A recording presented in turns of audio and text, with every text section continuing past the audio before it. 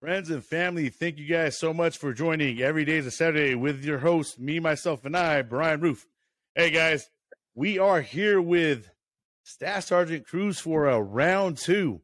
I know a lot of you guys liked hearing his first episode, and a lot of you guys are intrigued because, you know, he's an active duty Marine Staff Sergeant. He was a drill instructor. He's an air winger.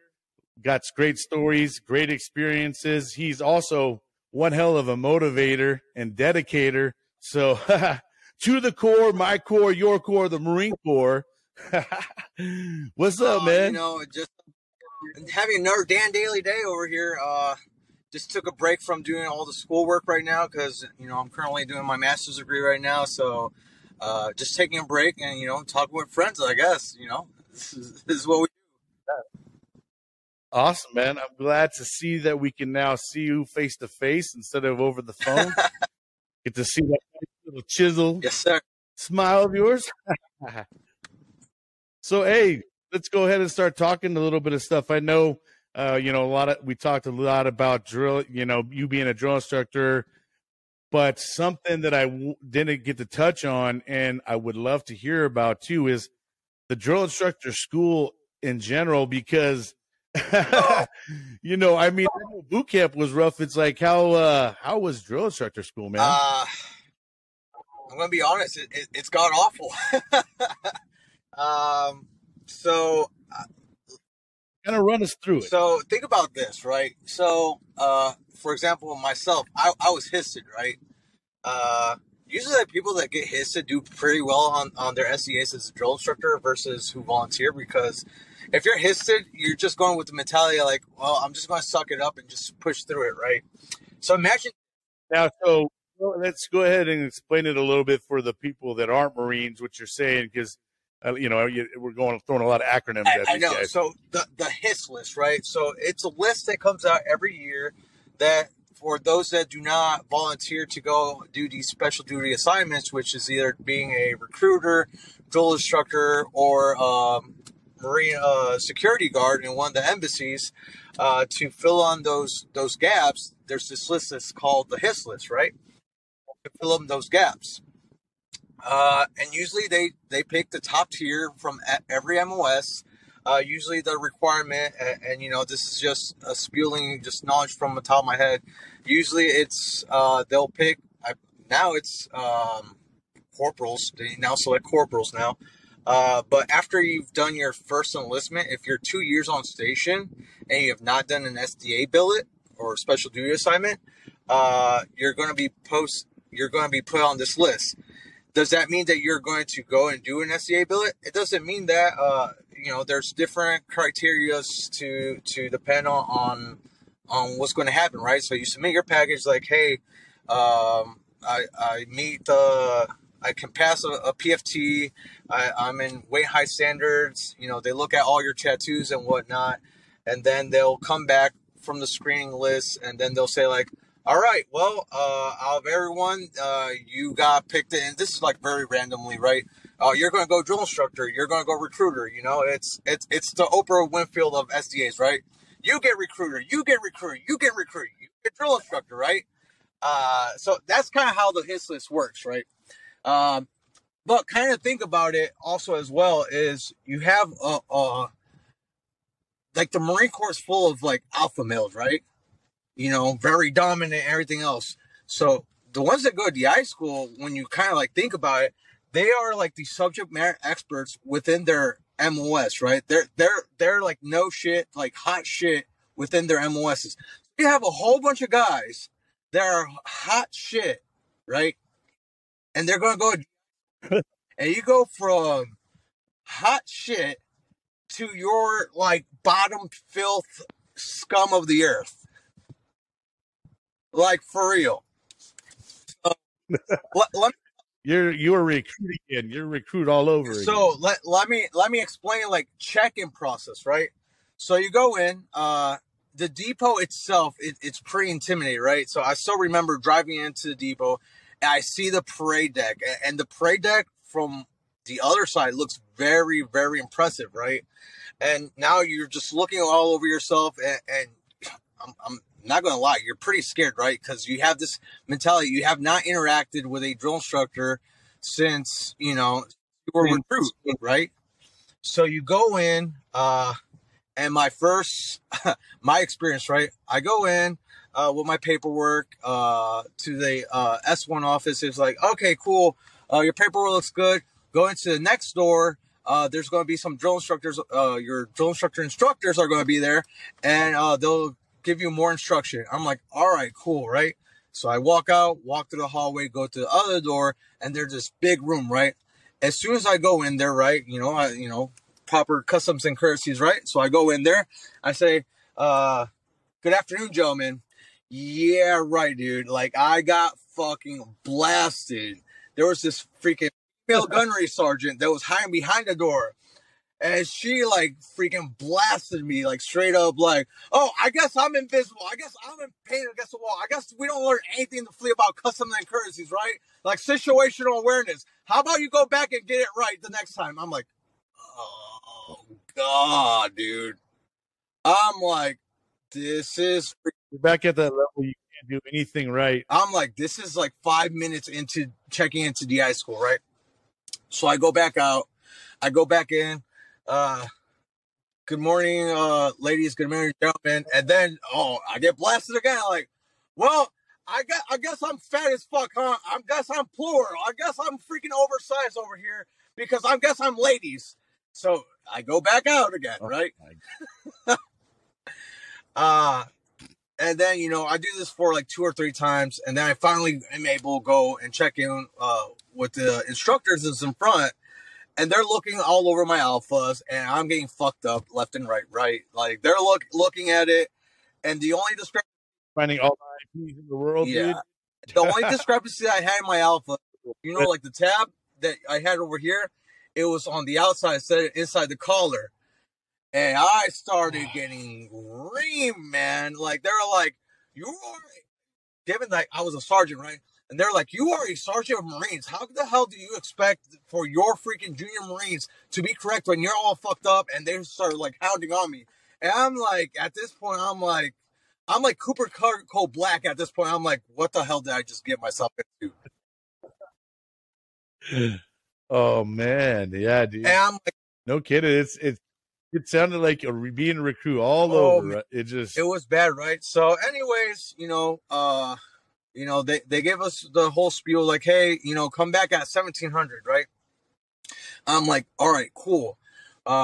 We leave. There's a whole bunch. We're over at the patio, waiting for 1700. All the other DI students, we're there. We're just talking, everyone from their different MOSs and more of our expectations. And, as usual, Marines, we make jokes about it. Like, oh, yeah, this is like being treated like a recruit. And we make jokes about it, right?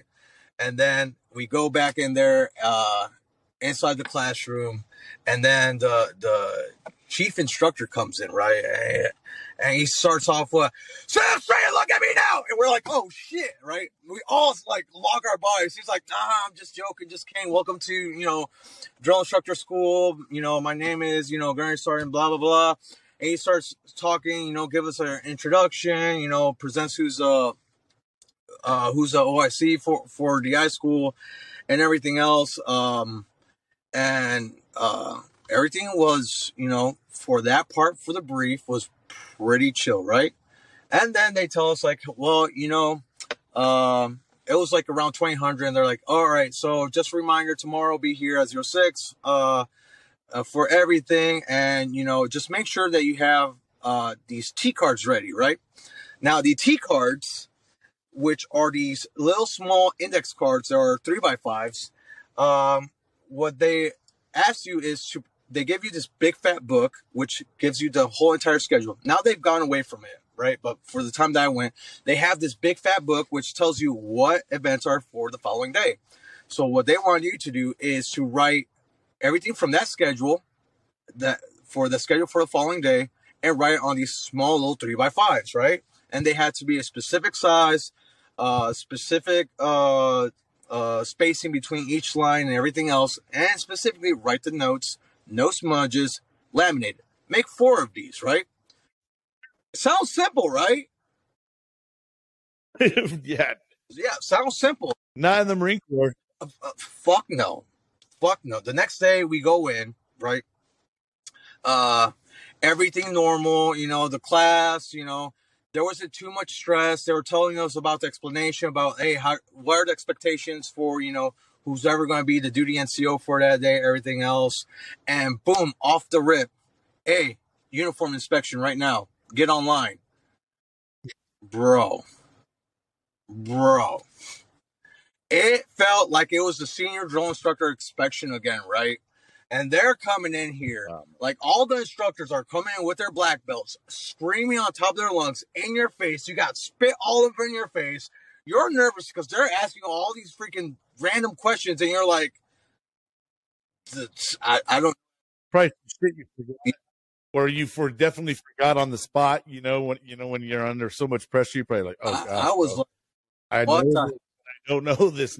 Yeah, they're asking a whole bunch of questions like, hey, like what's the length for your McMahon belt? Like simple questions, right? And those ones like you can answer like pretty normal because you go through it quite often in the fleet. But when they start asking you like, hey, what's your 7th general order? You're like,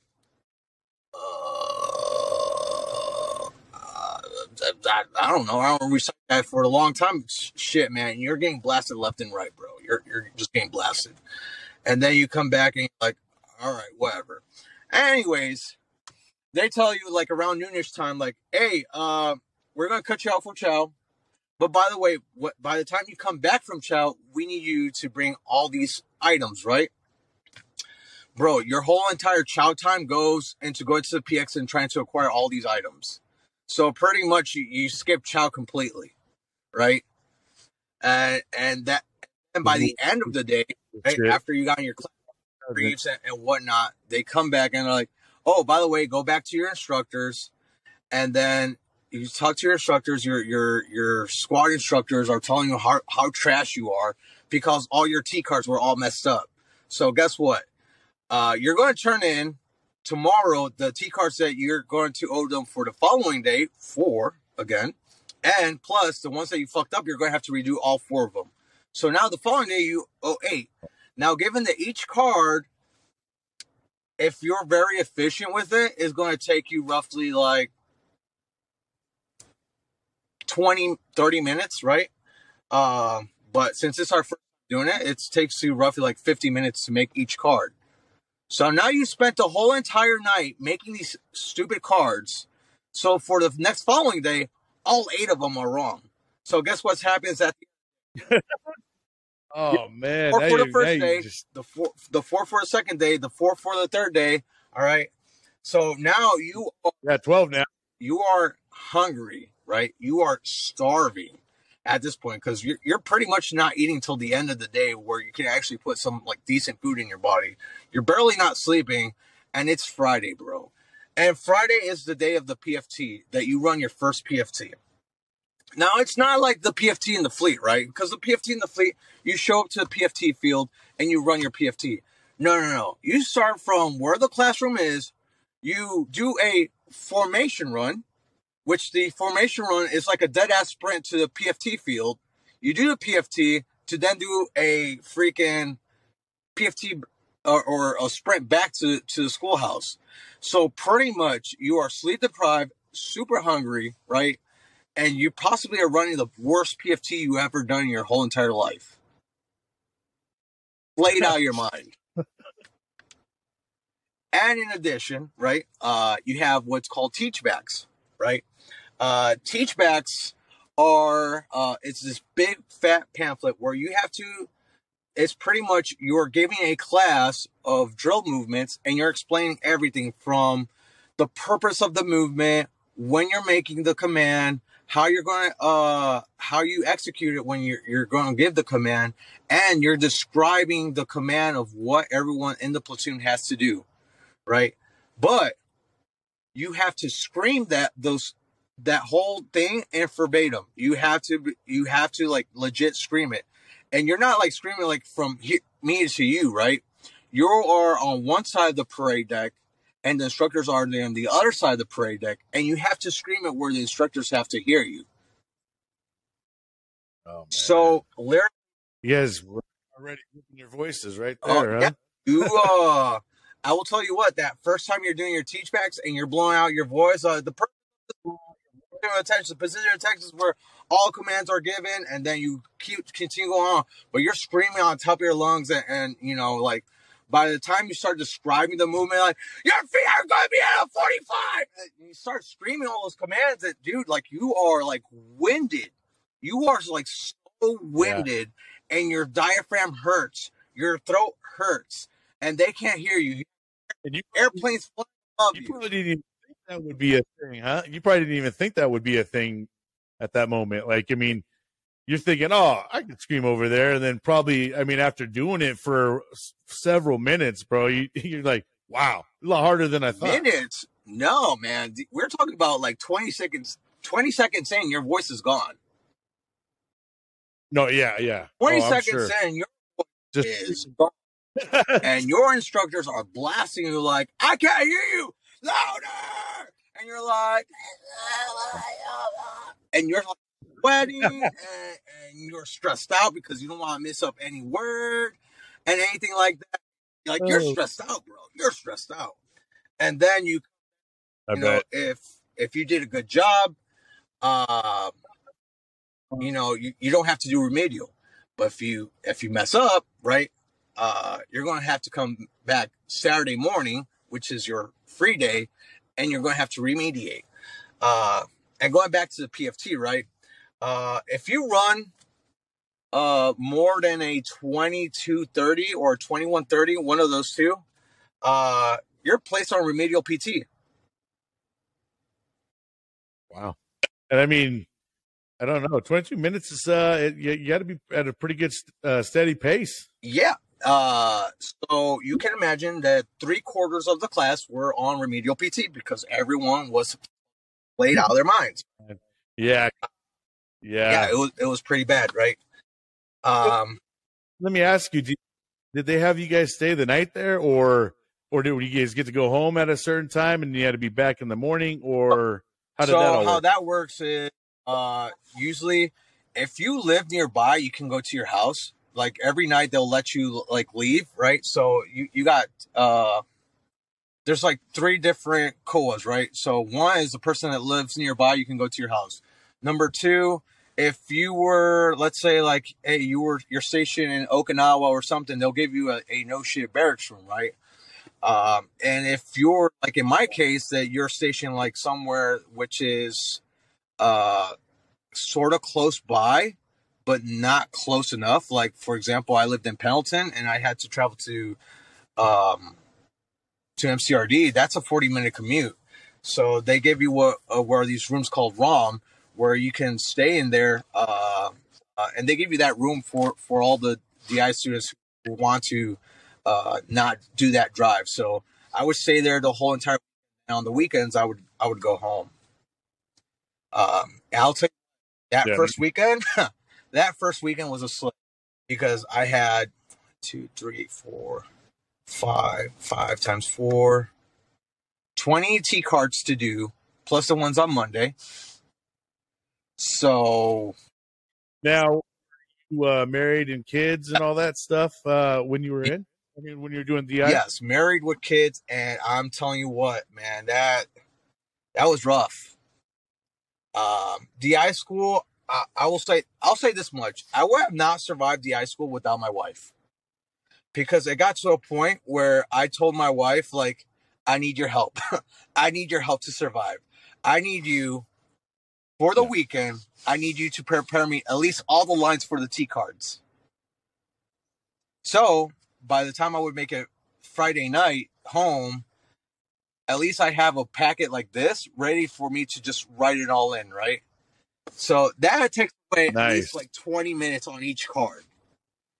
And then later on, during the progression in DI school, the instructors become a lot more relaxed, right? They are what they call it. They start transitioning with you, kind of like what's the same expectations as like what they want for the drill instructor. Like first phase, like you're very direct, nothing's missed, blah blah blah. And then as time goes down, you pull away to see the development of that recruit and a more non-robotic where you have to explain to them absolutely everything, right? So you pull back and look and then make the small corrections, right? So kind of like the same thing works in the high school where, they're demanding with all these cards and everything else. Before, you had to go to parade deck and stream out all these teachbacks. And then they're like, all right, if you have any time, like instead of waiting till Friday to give all the teachbacks, you can do it during the week, during your chow time. You can go up to the instructor and hit the teachbacks, right? And then, like, if you were a smart student, you would go to the easier instructor, right? So we had one, which so happens to be the eye monitor currently, Hun. Everybody wanted to go with him because he was more about, I don't care too much of what it says verbatim. I want you to show me what corrections you would do to a recruit for this type of movement. And that's all he wanted to see. And we're like, that's the guy that we want to go to.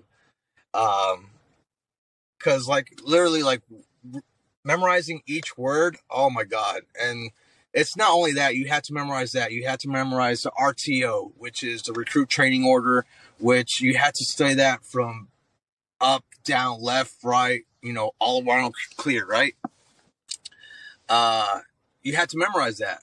Not only that, you had to memorize the same recruit knowledge that you learn as a recruit. You have to relearn all that stuff again. So it's a lot of academics that you have to learn in 13 weeks. And plus, so yeah, it's the same amount of boot camp then, huh? It's just another boot camp. But I mean, probably would you say it's probably more intense just because of the expectation? That for one, you guys are already Marines. Recruits aren't. There's just a different. I gotta say, probably a different expectation there, and some guys, or do you feel that maybe they aren't as hard on you guys, or what do you say? If you would say like what was hard if going as a recruit or going to DI school, I will hands down say DI school, hands down. And you got to think about it. Like as a recruit, you're going to do absolutely everything possible to become a Marine, right? Everything possible, right. Because you don't know any better. You're going to go to DI school. You have experience about the fleet. You know how the Marine Corps works and everything else. And low key, you're like, I'm getting fucking hazed right now. There's no person is talking to me like this. And like, there's no one's flinching an eye about this, right? Like, you cannot talk to me like bullshit. I am going to talk to you like that. You're going to receive it and you're going to keep your mouth shut because guess what? Are you going to say like, oh, the recruit's going to come at you sideways? You're like, So, pretty much it's rough, man. It's rough. And not only that, you like as a recruit, you don't have any other distractions, right? They take away your phone that, you don't have to do family. Right. Like I have still kids. I still have a wife. And I'll tell you one, at the time, Grace Ariano, right? She was my squad instructor, which mad respect to her. She played the role like no other, like I have mad respect for this woman, right? But however, me as a young sergeant, I came up to her like, hey, I'm having this issue with my son at the CDC. He's acting out. I don't know what to do, blah, blah, blah, blah. And she comes up to me and she looks at me like, and what do you want me to do? Like that's a you issue. That's not a me issue. I'm like, well, what do you mean? Like, my kid's acting out. He's being aggressive at the CDC, blah, blah, blah. And like, well, that sounds to me like it's a failure from your part as a father. And I was like, bro, did you call me a shitty father? And she's like, looks at me dead ass in the eyes like, you right? Like, what do you want me to do? That's your kid. Like, if you didn't show him or discipline him or know what's right and what's wrong, and like whenever you go away, all of a sudden he starts acting out, that's a you problem, bro. You can't expect that we're going to stop all recruit training because you were not able to show whatever values you need to show to your kid. So whenever you go away, he doesn't start acting out. Bro, I was like, I heated, bro. Like heated. That was deep, bro. Yeah, for sure. Like she kicked you right in the nuts on that Bro, one. I still remember, like, after, I think that was at the beginning of the week, and we had this one run, which was the Miramar run, and I've always sucked at running, bro. Like, I literally have to run myself to freaking death to run a decent running time. I remember we were doing the run, and it was a squad run, right? So whoever squad would get first, they don't have duty. But I was like in like not the correct mindset. I was like, I just don't give a flying fuck. Like, I have this issue. I have my issues with my kids and whatnot. And like, I don't feel like I'm getting the support I need, right? So we're doing this run. My squad is talking mad shit, like, let's go, Cruz, let's go, let's run faster. I'm like, looking at him like, fuck you guys. You know what? I'm going to run slower. Fuck you all. Right? And you the other squads passing us. Dead weight. You see, like, all the other squads are passing us, and they're like, oh, looks like your squad's going to have you again. And we're like, oh. And everyone's like, dude, come on, dude. Like, run faster. I'm like, fuck this. And then I remember my squad instructor comes out, and she's like, starts talking mad shit, bro. And I go completely internal, bro. Like, I'm not talking to no one at this point. I'm going completely internal. I think one of the other instructors saw this after I was done, kind of, and he pulls me aside. He's like, yo, man, what's up? So I told him, like, the whole, like, dude, like, I break down, bro. I break down. And yeah, they took care of me, man. They took care of me. At the end, when I graduated, you kind of hit the rock bottom there, huh? Where you're just like, you felt defeated. You were just like at your end at that point. Yeah, I was it, man. I was at that point. I was tapping out, bro. I was like, I don't want to do this anymore. There's no reason why I should be doing this. I'm away from my family and my kids acting out. I have this squad instructor that, you know, it's not giving me what I need, right? And it wasn't until we finally graduated, and I will say this much, right? You know, because we talk about the bad stuff, but I have to talk about the good stuff that woman did, because she, oh my God, like, my first year in the trenches, she would call me at least once a week to check up on me, at least once a week. Hey, how you doing? How you doing in cycle? How you doing with your family and everything else, man? Like, legit. And I remember I had on my second cycle, which was one of my hardest cycles, man. I called her up, like, hey, I'm having this issue. And bro, she was on the phone with me for at least, I want to say, like, a good 2 hours, bro. Like a good 2 hours, just hearing me. And I told her, like, why were you not like this when I needed you as an instructor? And she was like, because I had to play the role. Because I could not way that I had to show you that you cannot show emotions to the fucking recruits. If I showed you compassion, I would show you favoritism. I would have showed you that I'm giving you a different opportunity. And how fair is that for anyone else that might be going through the same thing and they're just biting their tongue or their lip?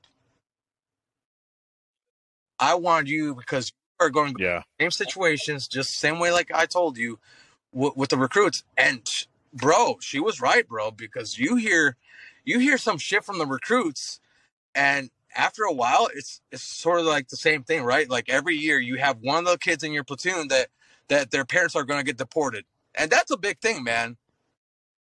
But every cycle you hear the same story. Oh, yeah. Hey, I need to send money to my parents. They're about to get deported, blah, blah, blah, blah. So in a sense, I thank her for that, right? It was a shitty way to say, like, it's a teaching moment, probably, but what other way was there to learn, right? What other learning opportunity was there for that? So I have to be appreciative of that. But yeah, man, the high school, it will break you, man. And I think I had it really rough in the high school. And then while I was in the trenches, I loved it, man. I absolutely loved it. I still remember my first cycle. For me, it was like a fucking breeze. My first cycle, because the other hats, they were getting fucking slayed, and me, I was like, "Oh, you need me to do this? Okay." I had a good attitude about everything. I'm like, "You need me to do this? Okay." "You need me to do this? Okay." Because I got fucking slayed in DI school. So by the time I made it to the trenches, I was like, "Oh, this is what you need? What, 2 a.m? Fuck yeah, I'll do it. I don't care." So, What year did you go to the high school? What was the year? 2018. Now it's a little bit more different, right? It's time I Right. left DI school, it's a lot different.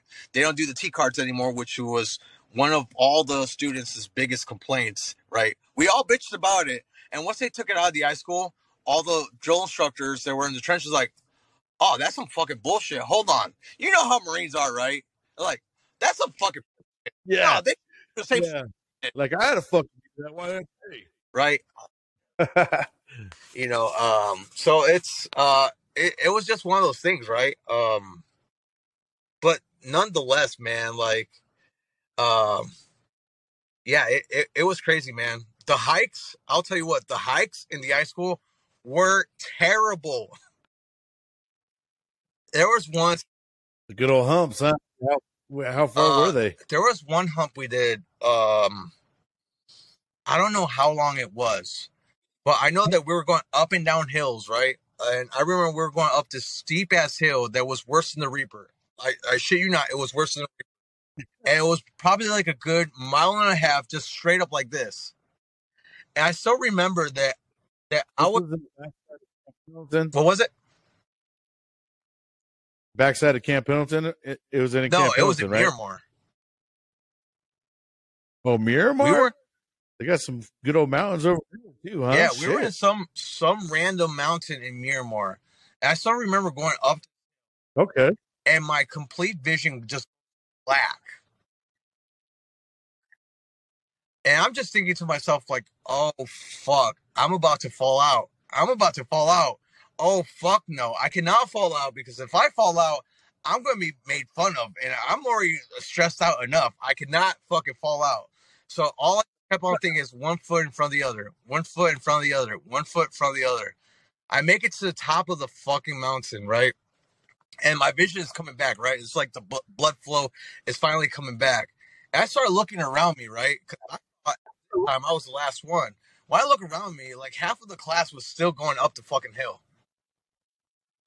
And at that point, I started to realize, like, damn, dude, like, brain can do really fucking crazy shit, man. Like some really crazy shit. And I'll be honest with you.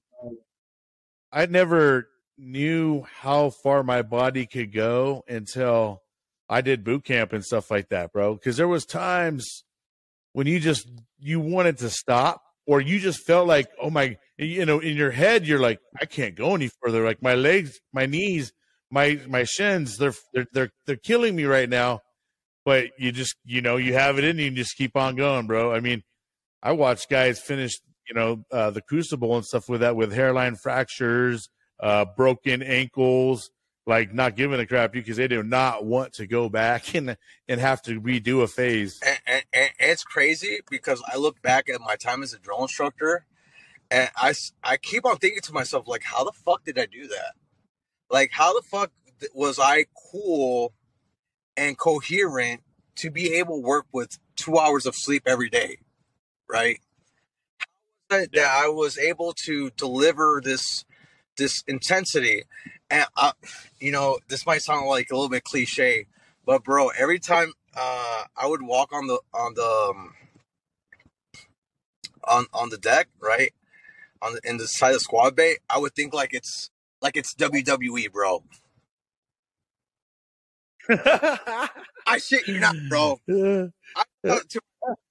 Are you ready, bro? I like legitimately, I was like, you know what? I need to have like a mixture between, the same demeanor is the Undertaker, the spitball fucking shit talking, as freaking as The Rock and fucking this fucking hardcore fucking boot and ass freaking of Stone Cold Steve Austin. That's my whole thought process behind there, man. Here I come, bro. You know, like, Bro, like, and you were tired, man. Like, legit, like, there were times like you were tired, and I shit you not, man. If it weren't for like the other drill instructors, honestly, like I wouldn't have survived, man. Because at the same time, it's like the other drill instructors pump you up, and like you'll be like fucking like slowing down. You're tired, and you'll have another drill instructor will come by as they're running around, and they'll tap you on. Like, they'll pull in your sleeve, like, let's go, bro, let's go. And they'll get hyped up, so you get hyped up too.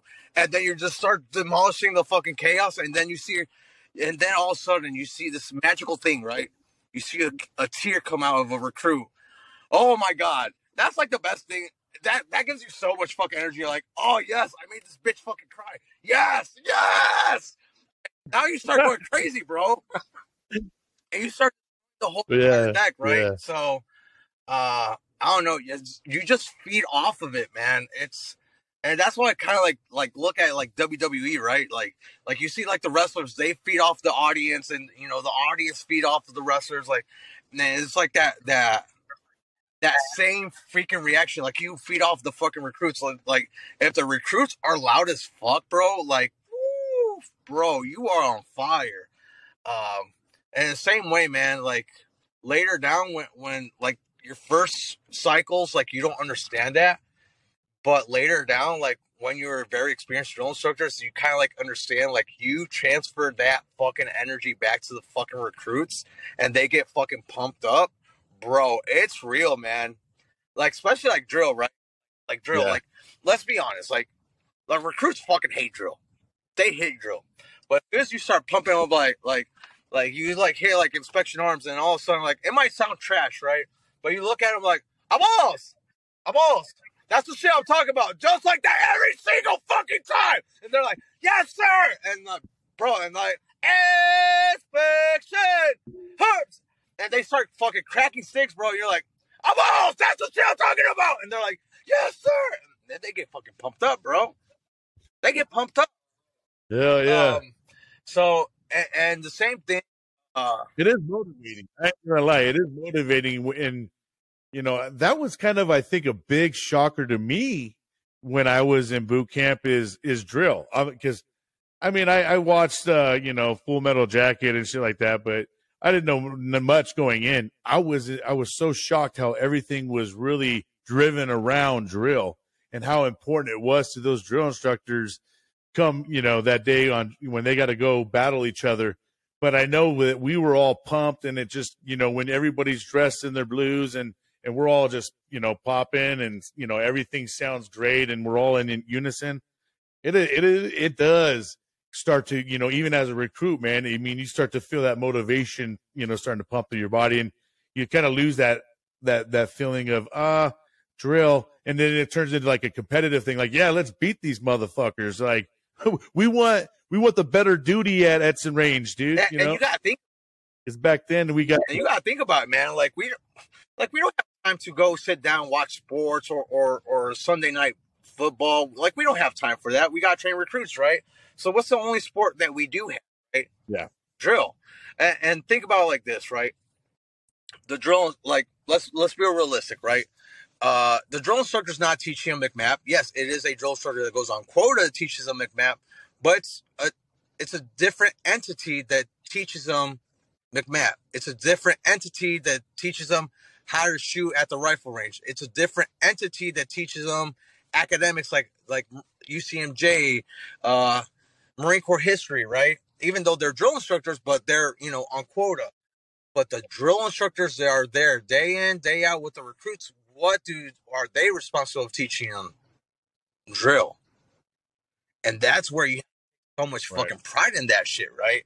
And, you know, I kind of like love how we have like the culture of the depot and treating drill like a sport, especially like before initial drill, when the J hat or the heavy hat takes the platoon alone by them, and all the heavies and the J's take the platoon separate while all the number hats and the senior drill instructors stay inside the houses, and you're just like, hey, we're going to compete and pop sticks in front of this other platoon, right?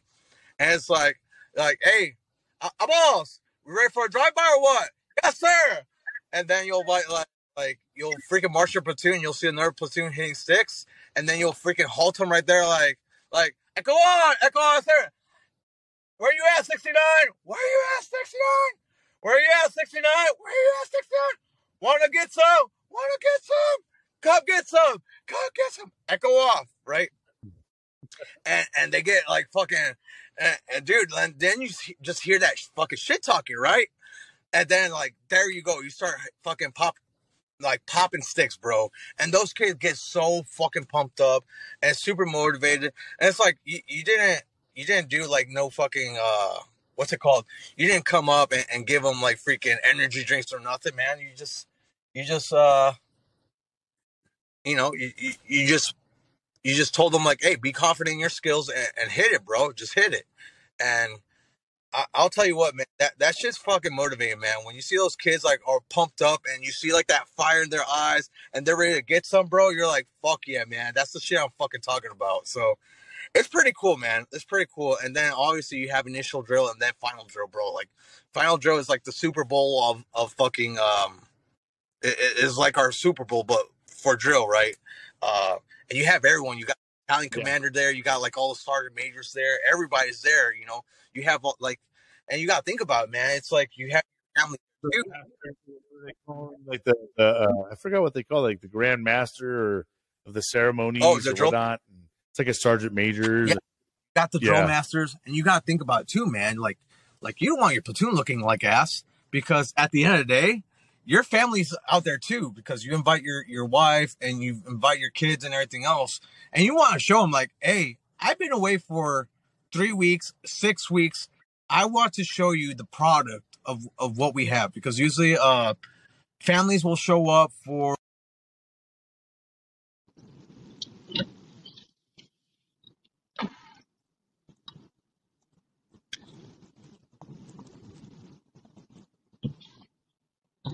Kind of lost you for a second. I think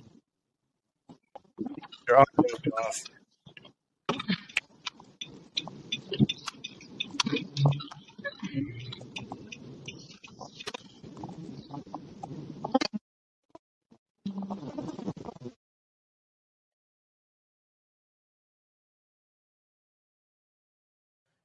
You can let your family know, like, hey, it's worth the sacrifice. This is what I'm doing. This is the product that you're going to see.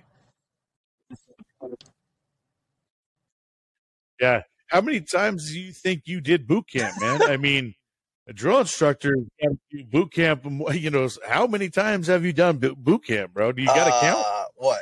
Is it like, so take it back to when you actually joined, you did boot camp. All right. Then when you decided to go to DI school, that's boot camp all over again. And then once you become a drill instructor, you're running nothing but recruits through, man. So I got 3 already before you even start being a drill instructor. So when you're a drill instructor, how many more do you think you got? So it depends, right?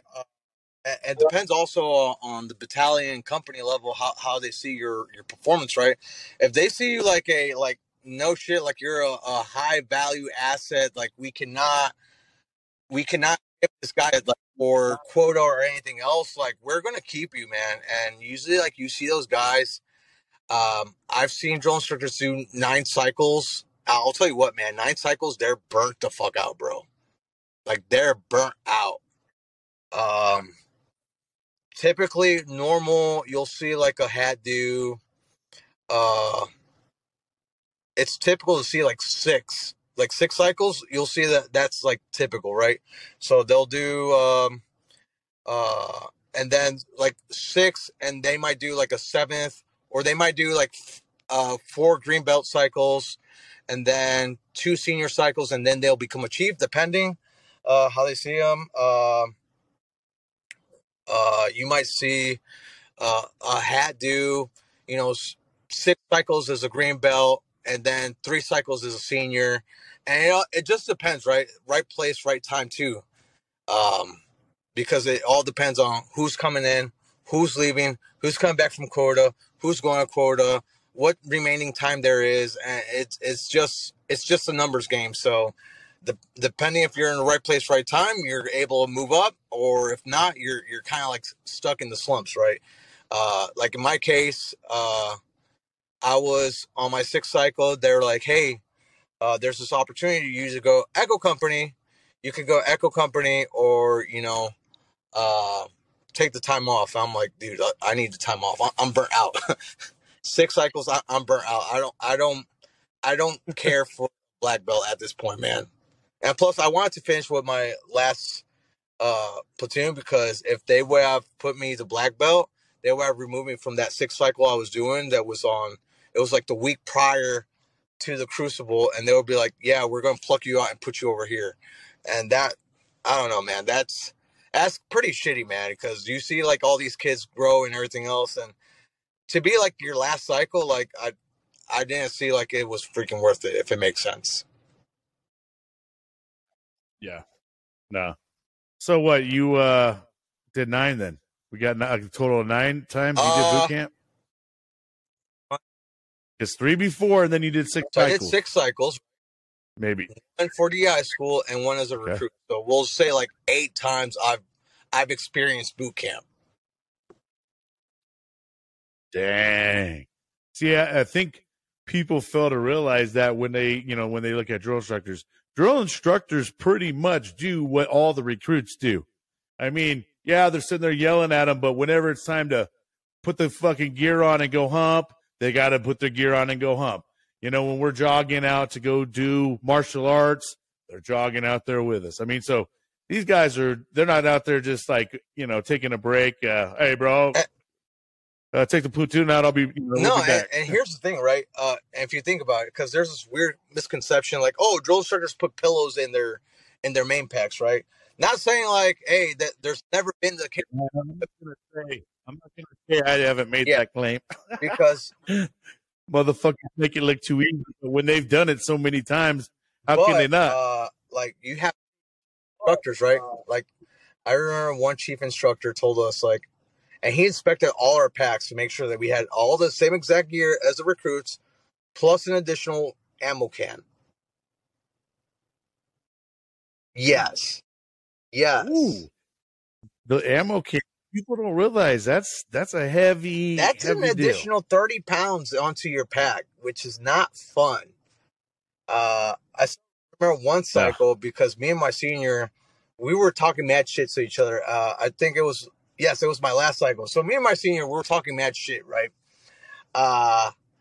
So he puts 3 ammo cans, and I think he put 3 ammo cans in his pack. I'm like, well, fuck it. You know what? He puts 1 ammo can in his pack. And I'm like, you know what? I'm going to outdo you. I'm going to put 2 ammo cans in my pack, right? But we're doing the beach hike.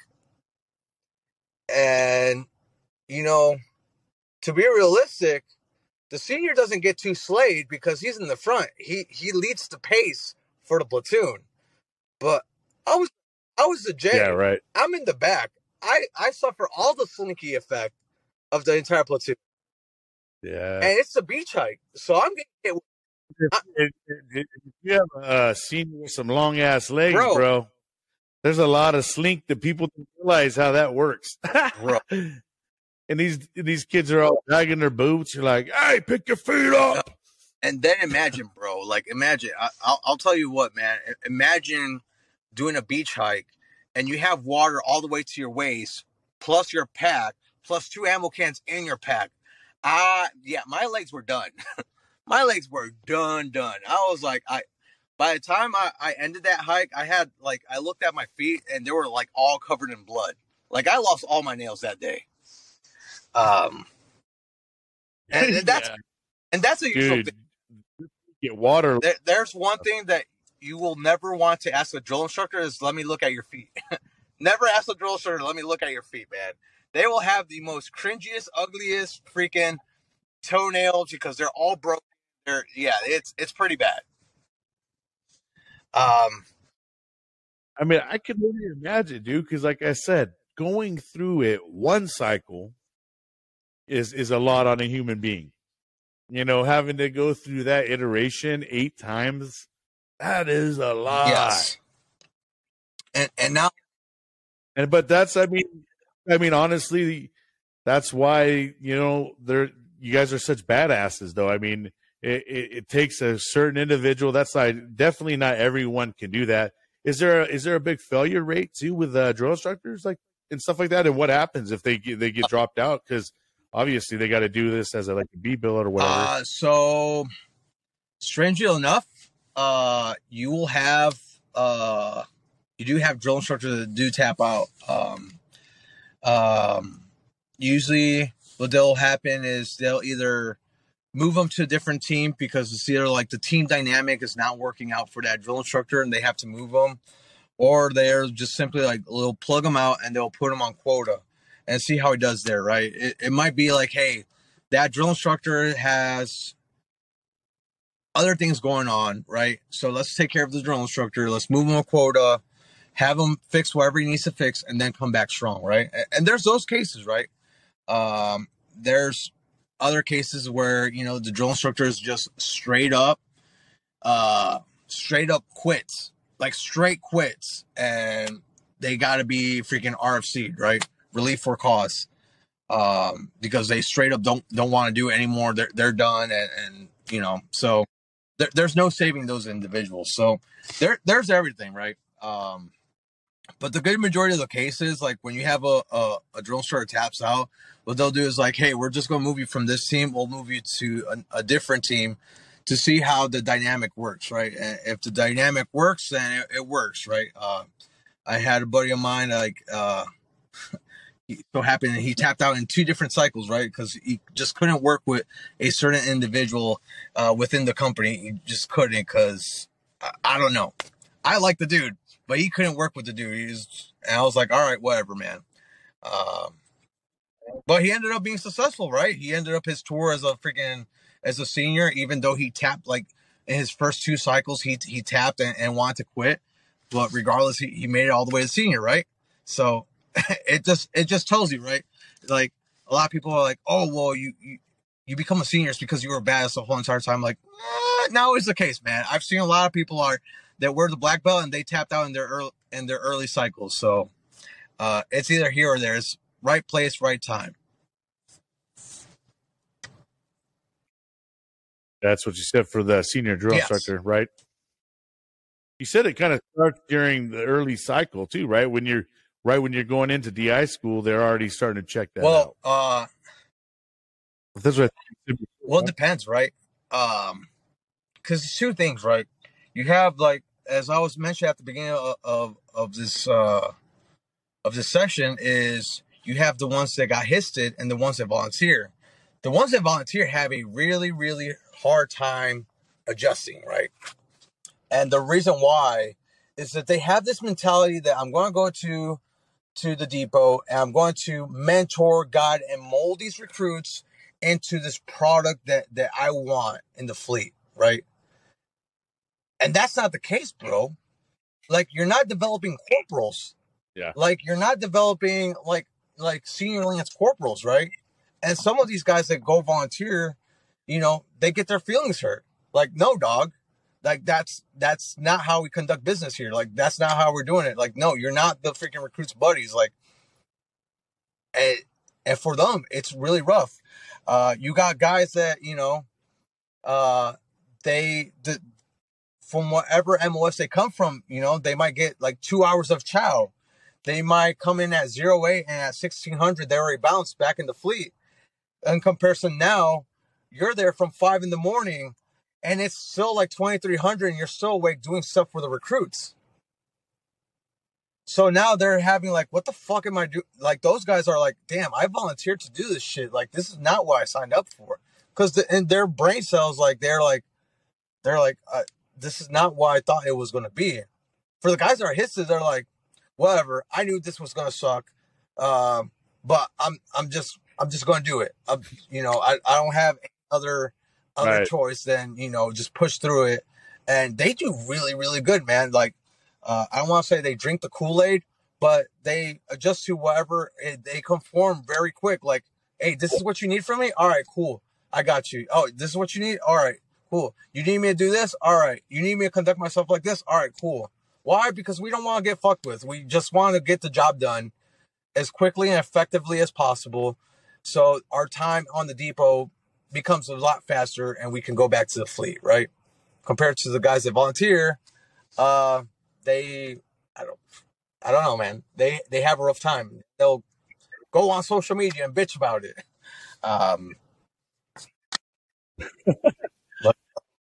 Oh man, yeah. Hey, so speaking of the fleet, so after you were done with your DI school, you go back out, go back to your job, which you're in the air wing, right? What's your actual I'm a MOS? tilt rotor airframe mechanic, 6156.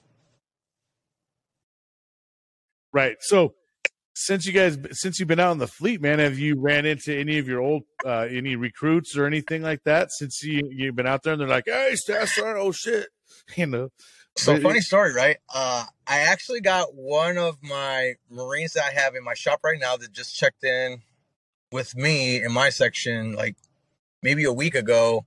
He was actually one of my recruits for my last cycle. So he's very robotic when he sees me. Very robotic.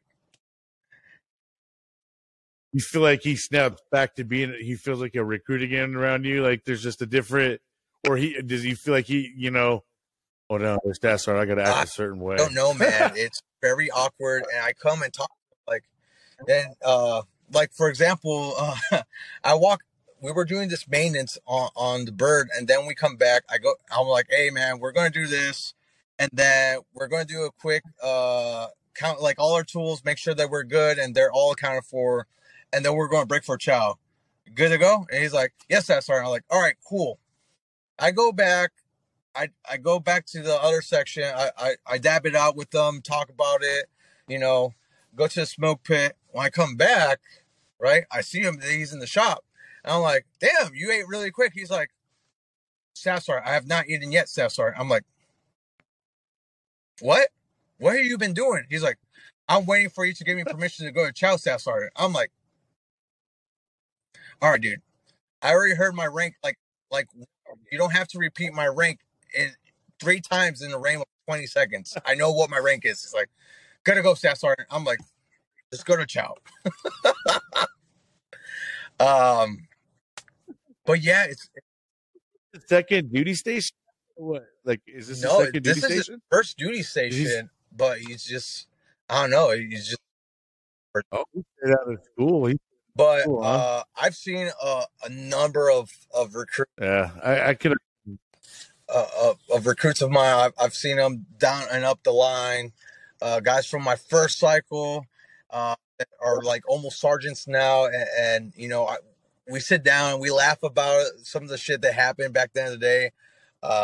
They're obviously they've been in the fleet, they're more experienced, they're more comfortable with staff and COs compared to like the more junior guys. Right. That they're like still like, am I going to get fucked up or not going to get fucked up?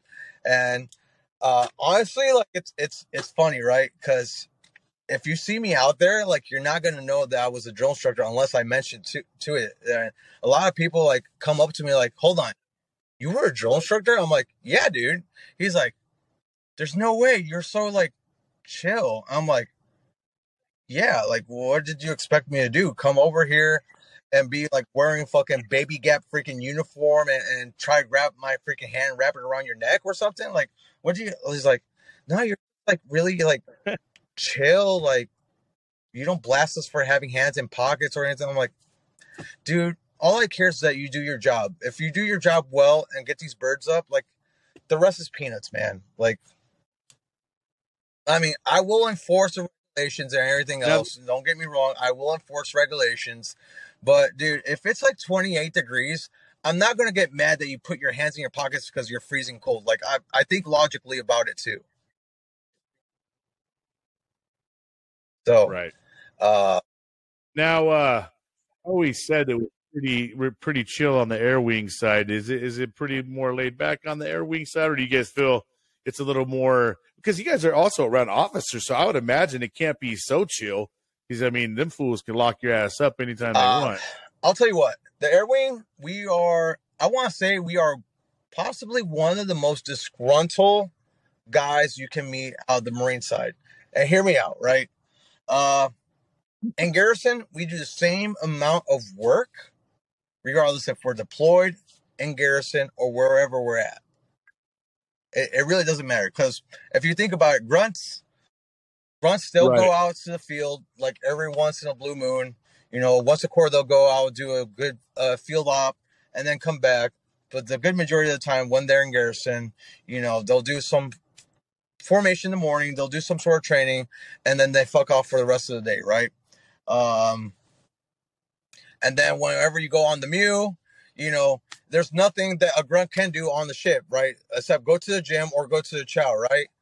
Our guys, they get fucking played regardless, right? They're doing maintenance on the aircraft regardless, in garrison, on the ship, regardless of where they're at. They're always doing the same amount of maintenance. And you can think about how disgruntled my lance corporals and sergeants are when they go to the chow line on the ship, and all of a sudden they're like, what the fuck? This line is long as fuck. And it's because the grunts decided they're going to make the line for the mess deck at 0930, and my guys have a small window of like 30 minutes to get some chow in their body so they can go and support the flight operations. So yeah, the guys. Yeah, them fools were probably there already. They were probably already there waiting before the chow line even opened. Yeah, man. Like, chow line opened at 1100, and these guys are there from like 0830. Like, I was like, oh damn, man. So they're really disgruntled. There's nothing really chill about the air wing. I want to say our relationship with officers is really good, I guess. We love to bust the chops out of our officers all the time. Like, we bust their chops like there is no other. Especially like, are they pretty cool? Are they pretty chill with it, or some of them get butthurt? I want to say there's like a 75-25, right? And usually the ones that are not chill about it usually like get their shit pushed in by the other officers. Like, hey man, like, these are the guys that fix our aircraft. Like, these are the guys that keep us safe. Like, don't fuck with them, right? I still remember when I was a sergeant for ITX, we had this one major that she kept on overspeeding the landing gears, right? So every time you overspeed the landing gears, it's a big inspection you had to do. And she did this like 4 or 5 times. Usually, like, when an officer or a pilot overspeeds the landing gear, they'll come up and they'll come with a 30 rack of beer and they'll be like, hey man, I'm like really sorry. I didn't pay attention of what speed I was going. I put the landing gears down. Here's a 30 rack. Or they'll come in coveralls, man, and they'll do maintenance with you. And it's like, all right, this is cool as fuck, man. Like, I expect that. But this lady, she was like, nope. Yeah, and she would laugh about it, like, man, where's our 30 rack of beer? She's like, ha ha ha, and she would just walk away. So guess what the maintainers started doing? They started downing every aircraft they would see her get on. They would down the aircraft. Like, sorry, ma'am, you're not flying. Why not? We just found this. This hinge is like loose. This other. They would find anything on the aircraft to just down it so she wouldn't fly. We got a maintenance issue. Sorry about that. Hey, ma'am, I got over for your safety, right? So it's like kind of like one of those things, right? But I want to say, like, the relationship between the officers and enlisted are pretty solid. Out of the 5 units I've been, like, it's always been like good camaraderie. There's always good competition amongst the officers and enlisted too. The officers, they have like their little mascot, which usually, like, it's a competition of who grabs the mascot between the enlisted and the officers. And usually when there's like a debt or something, it becomes like really funny because the enlisted will always try to kidnap the mascot and then leave ransom notes for the officers. Like, well, if you want the mascot back, because usually it's the most junior officer that's in charge of it. Well, if you want it back, they'll send like pictures and everything. It's funny. It's super funny. Like, they'll post pictures around the squadron and everything else, like, follow the clues of where it's at, and like little ransom notes like, hey, if you want it back, you must go to the CO and plead for a 72 or something. And it's funny. It's just to boost up morale, right? It just keeps your head in the game pretty much. It can't be always work. there has to be like some sort of fuckery to, to alleviate some of the stress of, the flight schedule and everything else. So, have you had any really bad mishaps with any of the aircraft or anything in your guys' squadrons? 2017, and this one's like more personal for me. So we're in Kuwait for Operation Inherent Resolve, and we are legitimately a month away of going back home, right? So now we have a new grunt unit that came in. So what we're doing right now is flying the new unit out to the FOBs and then replacing them with the old unit. So we're doing like a swap, right? I don't know what specifically happened, but I guess like the aircraft was too long in what they call this, a RBL or a blackout. So the aircraft comes in, all the dust starts going up and all the sand, and the sand and yeah, they were in Syria. The sand in Syria is very, very fine. So it goes inside the intake and start clogging up your filters and everything else. So it was too long in there and start clogging up. So whenever they powered out, it clogged up the engine. So the engine just was like, I'm not giving no more. So that engine caught fire, the other engine caught fire, and that aircraft crashed. It was a scary day, man.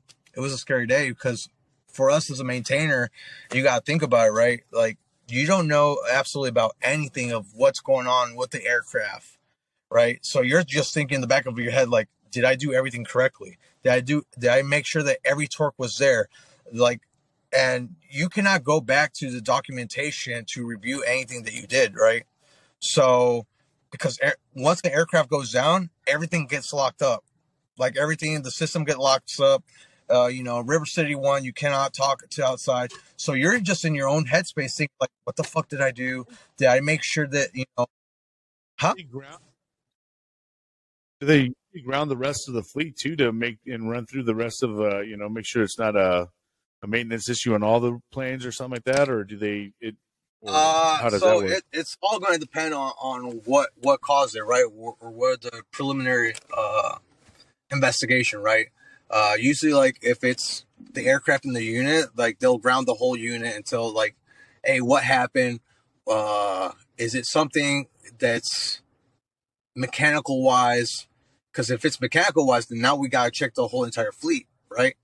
But if it's pilot error, right, then obviously, like, okay, well, it's a pilot error. If it's a mechanical error, then what's going on? What happened? And, there's further investigation with that.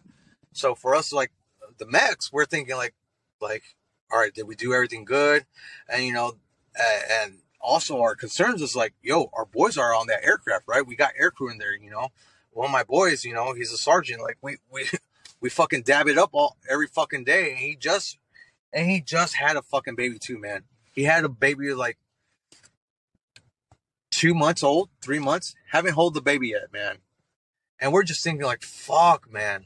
And I'm just thinking to my head, like, dude, like, that's so fucked, man. Like, and we don't know if they're alive or not. We don't have any information other than, hey, the aircraft crashed, right? Then hours later, like, hey, we got news. The crew survived. Everyone survived. There's a couple people that are banged up. And we're like, all right, cool. And then later that night, like, I think like 12 or 13 hours later, they sent out an aircraft to recover everyone back from the crash. But the aircraft, when it crashed, dude, like, it went down to the freaking dust. There was nothing to recover from that aircraft. It was like, you look at the satellite maps, it was just a black hole. That is all it was, right?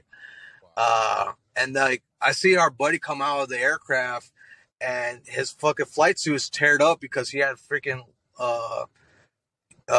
he sustained injuries to his leg.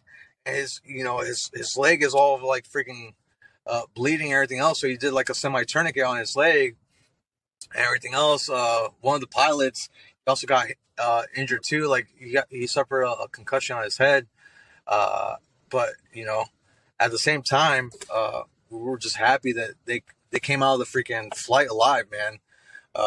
Afterwards, the grunts had everything, right? The grunts had filmed everything. And it was funny because they were showing us like, yeah, man, we were getting shot by our own freaking rounds. I'm like, what? Yeah, man. Like when the aircraft crashed, like, you know, they told us to get out of the freaking aircraft. We left all our rifles in there, and our rifles were cooking in there. So the rounds were popping off left and right, and they were showing videos as they were getting fucking shot by their same rounds. I'm like, oh my God, that's so shitty. You could just hear the rounds just going, shoo, shoo. Like, damn, that's must have been shitty. Like, yeah, it was pretty shitty, but it was pretty funny. We'll upload later. I'm like, oh my God.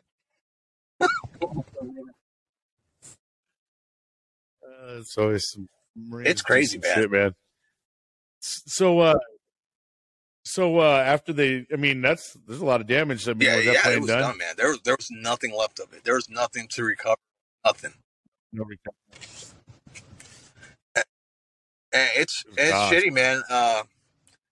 And I say anybody that's in this specific MOS, if you're long enough in it, you're going to know some of your buddies that are going to get hurt. I've known that was one. I know one of the flights that happened in Okinawa, one of the crashes, one of my boys was there, Anderson. Like whenever that one crashed on the reef, he had lung and everything. He got medically.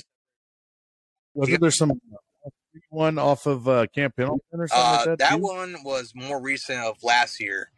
And that's sad too, because that Captain. That was like 12 Marines died in something like that. I think there was 12 Marines that lost their life in that one in Camp Pendleton. There's a training exercise. That one I think is with Captain Lasapio, which was a pilot, which I knew who he was from the Purple Foxes, and I was on deployment when I heard about it, and that one fucked me up, man. Like that fucks you up, man, because it's like people that you know, like, and it's like, dude, like it sucks because it's like people that you work. Well, sometimes there's a part of your head probably like that could have been any one of you guys. You guys could have been, slain to go on one of those flights. I mean, if you think about it, man, during our deployment, there was at least 2 Osprey crashes, not from us, but as we're heading out to go to we were actually heading towards Norway when we had 261 when they had their crash, and it fucked us, man. It literally fucked a lot of the junior guys because it's literally the squad right next to us. So a lot of and our lance corporals or our Marines live in the same barracks as them. So they see each other, right? And to know, hey, it's in a lot of them, it's like their first enlistment. So a lot of them were in fucking shock and dude, this fucking sucks, dude. That's one of my boys that just passed away, and it fucking sucks, man. It fucking sucks because this is one of those MOSs that, regardless if you stay long enough, you're going to know someone that's going to get either injured or is going to freaking pass away because it's just the nature of this MOS, man. Freak of nature always happens in aviation, regardless if it's a training exercise, deployment, or something. It's bound to happen at some point.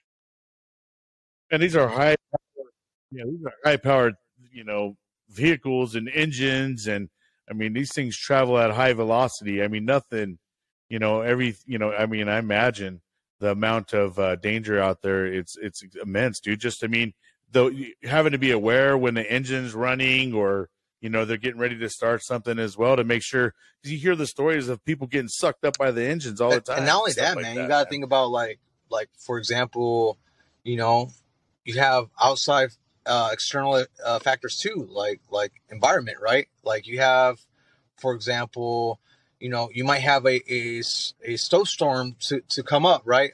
When we were heading to Norway, and we were launching the aircraft to go to Bardufoss, we had one of the skids that they had to land in this really remote island out there because there was a storm that was coming up, and wherever the LZ was where they were going to originally land, it was covered in snow. So they had to stop in some random ass freaking location, some random ass freaking village, to spend the next 1 or 2 days until that storm, the system cleared up and they were able to go to the original location.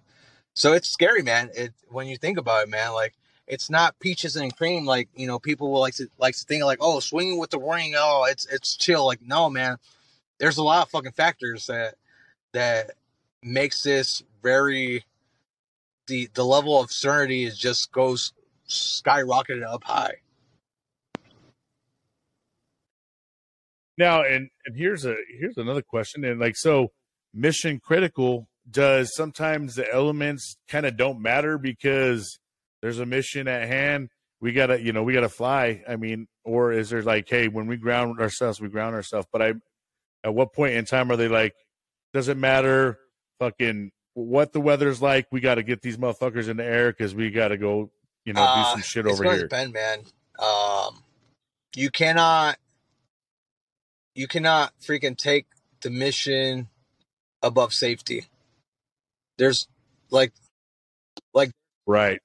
Is it? I mean, you're dead. You're no good to the mission. What good is it for me to launch an aircraft when the ceiling is like 50 feet, right? You cannot see shit. You can't see where you're flying. Like, what good is it, right? Like, what you're going to do is potentially cause more harm than anything else, right? So there's obviously there's a number of factors, and what the pilots use, which is the NATOPS.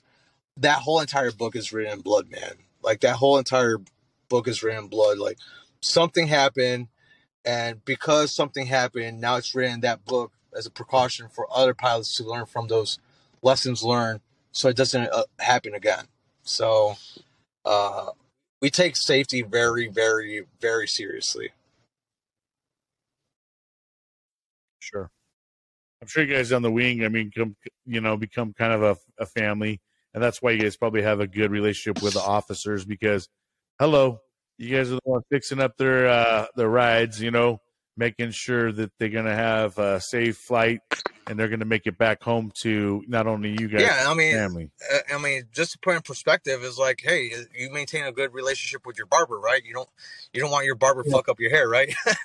So, you don't want you don't want your mechs to be mad at you or something, and you always, I don't know, man. Like, I've never had a bad relationship with any of our officers. I've never had it. They've always been, I don't know, man. They just always been like really, really good guys, man. They've been really freaking good guys, really down to earth. It's never been like, oh, well, why having my collars going to outweigh your knowledge and your experience? Like, they no shit hear you out, man. So yeah. That's great, man. That's so let's switch it up just a little bit, because we talked a lot about the Marine Corps. Now, something that you've kind of become big on is you've become big on the good old TikTok side, and a lot of people are checking you out, and I see you go live quite often. You get your trolls on there, but you like in the TikTok side. I mean, it's kind of cool. You get to have a relationship with other people. I mean, I see that there's even times where guys that you may have known or whatever come in there, and you're like, hey, so I guess TikTok is like the new Facebook, I guess, in a sort of sense. When I initially created my TikTok, because I had at the time I've deleted my Instagram, deleted my Facebook, and all I had was my TikTok, right? Because I felt like I was, I wasted too much time on Facebook. Given in Facebook, I was not really well behaved at all.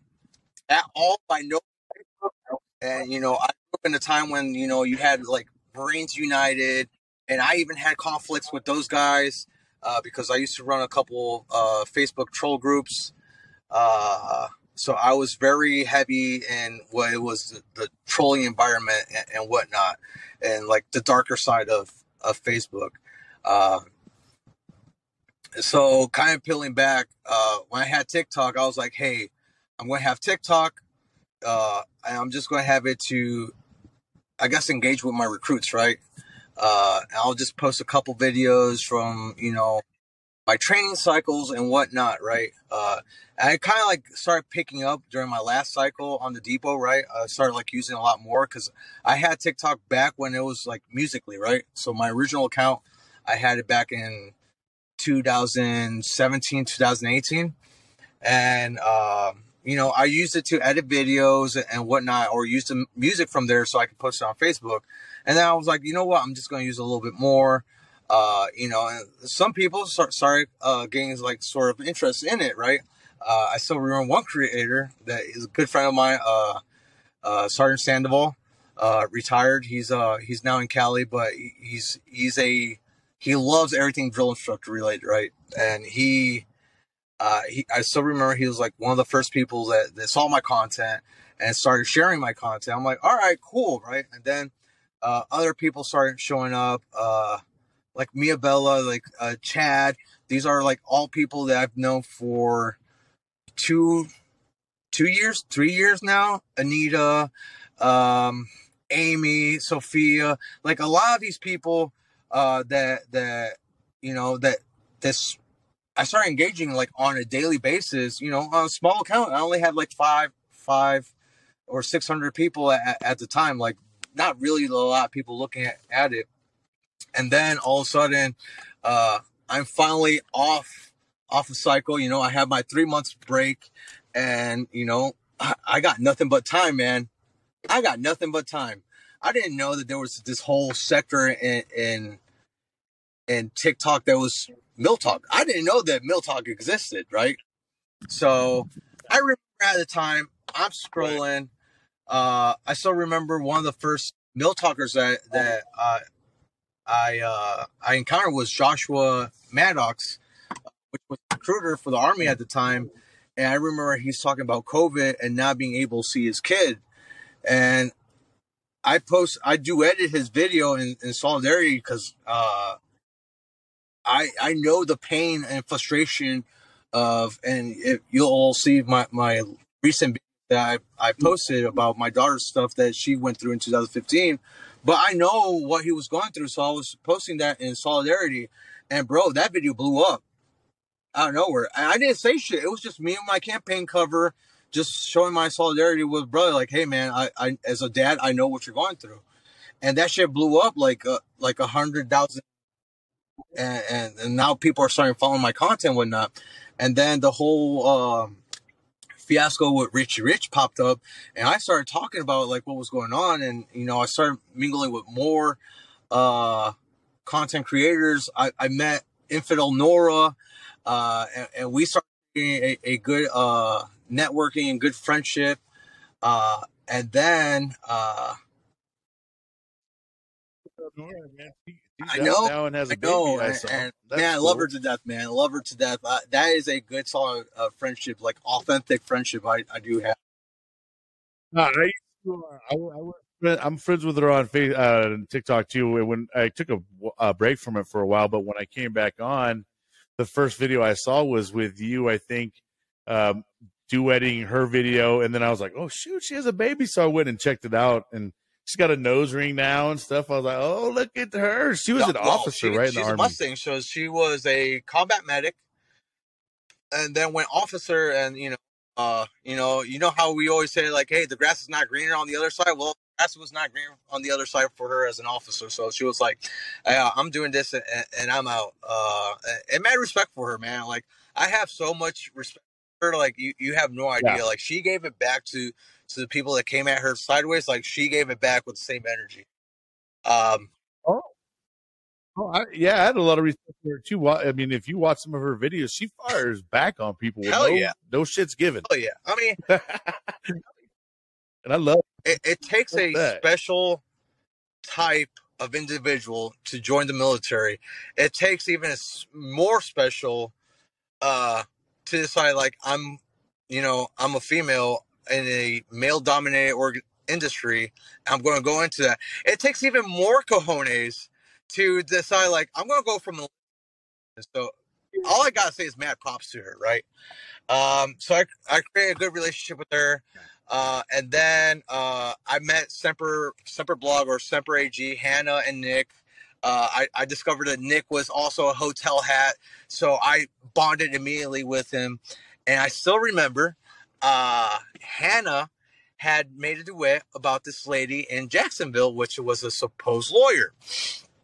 And this is like when shit started going wild, or I guess my first tea party, because I'm known also for my this lady, which said that she was a pro bono for Marines, she said like, hey, I just want to say that, I'm here for the Marines and everything else, but the Marines are one of the biggest pieces of shit I've ever known. Bro, I was like, dude, I fucking lost it, bro. And keep in mind, I'm still transitioning from drill instructor going back to the fleet. So I'm like, hey, I really don't understand how you're coming here and saying that you're here for the Marines, right? And you're a lawyer. So I can only imagine how many cases you failed on purpose to fuck over the Marines, since this is your opinion on Marines, right? And I still remember going on to a live with Alex, or that one guy, Alex, and she was there and she was trying to mingle with the Marines. And I saw her, I'm like, I know who you are. You're that one lady be talking shit about fuck out of here. And then a month goes by, right? I've seen these videos. A month goes by. I completely deleted this like thought process about this lady overall, right? And she comes back and people are tagging me like, hey, this is what this lady's talking about you. And she's like, oh yeah, I received this anonymous message saying that Jonas wants me to be unalived. I'm like, what? Since when? Yes, you said that on a live. So me and her, we started going back and forth, right? About this. And I'm looking at when she's saying like all this shit happened, right? So I go back into whenever I did my live, and I'm like, well, lady, I don't understand how you posted this at this time when I went on live at this time. So how is it that he had this whole ass conversation with me, that you received this message at this time? You received it at, I believe it was like at 9:46, and I went live at 9, something like that, right? So your shit doesn't add up. You're trying to slander my name, right? And like me and her start going back at it. My freaking followers decide like, I don't like even using followers. Like my fan band, right? Decide like, fuck this lady. And they went and freaking like, I don't know what happened to her account, but I guess they freaking zapped her account, right? And then this other account shows up out of nowhere and starts attacking everyone that was in the comment section for that video. I'm like, what the fuck's going on? But that account freaking blocked me, but kept on making videos about this other account. Anyways, fun and dandy. Comes Monday, bro. My first sergeant calls me. He's like, hey man, what are you doing right now? I'm like, I don't know. What are you talking about? Hey man, I need you to go down to NCIS. What? For what? I don't know, bro. You need to go down to NCIS. Is this a joke? Because usually like, the first sergeant love to freaking play jokes with me. Like, no, dude, I'm being fucking for real. At this time, you're going to go to NCIS. So I'm freaking out, man. I'm tweaking. I'm like, what the fuck is this about, bro? Why the fuck do I gotta go to NCIS? I'm thinking like I probably fucking smacked a recruit. I got an allegation about a recruit, something like not saying that I ever touched a recruit, but Yeah. allegation, right? Yeah, it's just good. And I show up there, and I still remember this really nice agent. She pulls me in. She sits me down like, hey, I just have a question, about this interaction that you had with this one lady. I'm like, as soon as she said lady, I'm like, oh, I know what this is. And me being smart, because I told you before, like, hey, I used to dabble a lot with troll communities. I have my Google Drive, save screenshots. I'm like, hey, I got everything right here. And then I start showing her all the stuff that I have. Right.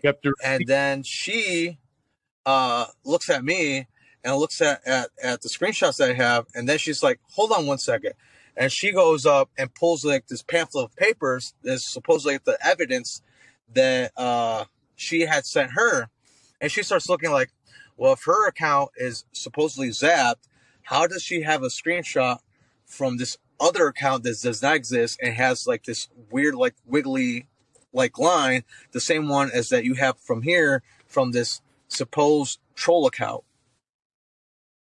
So it came down that she herself and she was harassing herself to slander me. Wild shit. Damn. Yourself hooked in. Wild shit right there. Man. I'll say what. After that, and I came back and I came untapped and clean and everything else. I was like, all right, man. Well, now we got to be careful of how we address certain people because people will go for your neck. And that was my first tea party, man. So yeah, once you get a certain amount of followers on there, bro, you start to tread in different waters, you know, and everything you say or whatever, whenever you go on live and all that shit, man, you could get yourself banned for a good month real quick on there just because some troll comes out and doesn't like you. I mean, it's rough. Once you hit a certain, you know, a number on there, it gets, you know, the amount of trolls come out of nowhere, man. So that goes on to my following story, right? Now I finally moved to Jacksonville, and I get hit up by Outspoken Veteran, right? And I'm like, hey, what's up? He's like, well, you know what? There's this Marine that needs our help. I'm like, what Marine? Well, there's a Marine that supposedly is going to lose their farm, and I know like a lot of Marines follow your content if you want to share his info, right? So I'm like, all right, cool, you know. Again, I have a lot of like, I go onto the fences when it comes to stuff like this because again, like I've dealt with my fair share of trolls and scammers and whatnot, right? And I start looking at this dude's account, right? And you know, I'm talking with Outspoken Veteran about it, and she's on a freaking pissing contest with this other lady that she's the one who's promoting the Marines page and calling out all the conservatives like, oh, look, you have this Marine, and look, here are the Democrats helping this poor Marine out. Where are all the conservatives at? Blah, blah, blah. So it just becomes a giant freaking hot mess, political hot mess between conservative talk and liberal talk, right? And I'm like looking at the account, right? And you know how Marines are, bro. You know how Marines are. That Marines, regardless of where you know them, Marines will let you know in any conversation the first 5 minutes that they're a Marine. Hands down, right? Pretty much. And they will shove.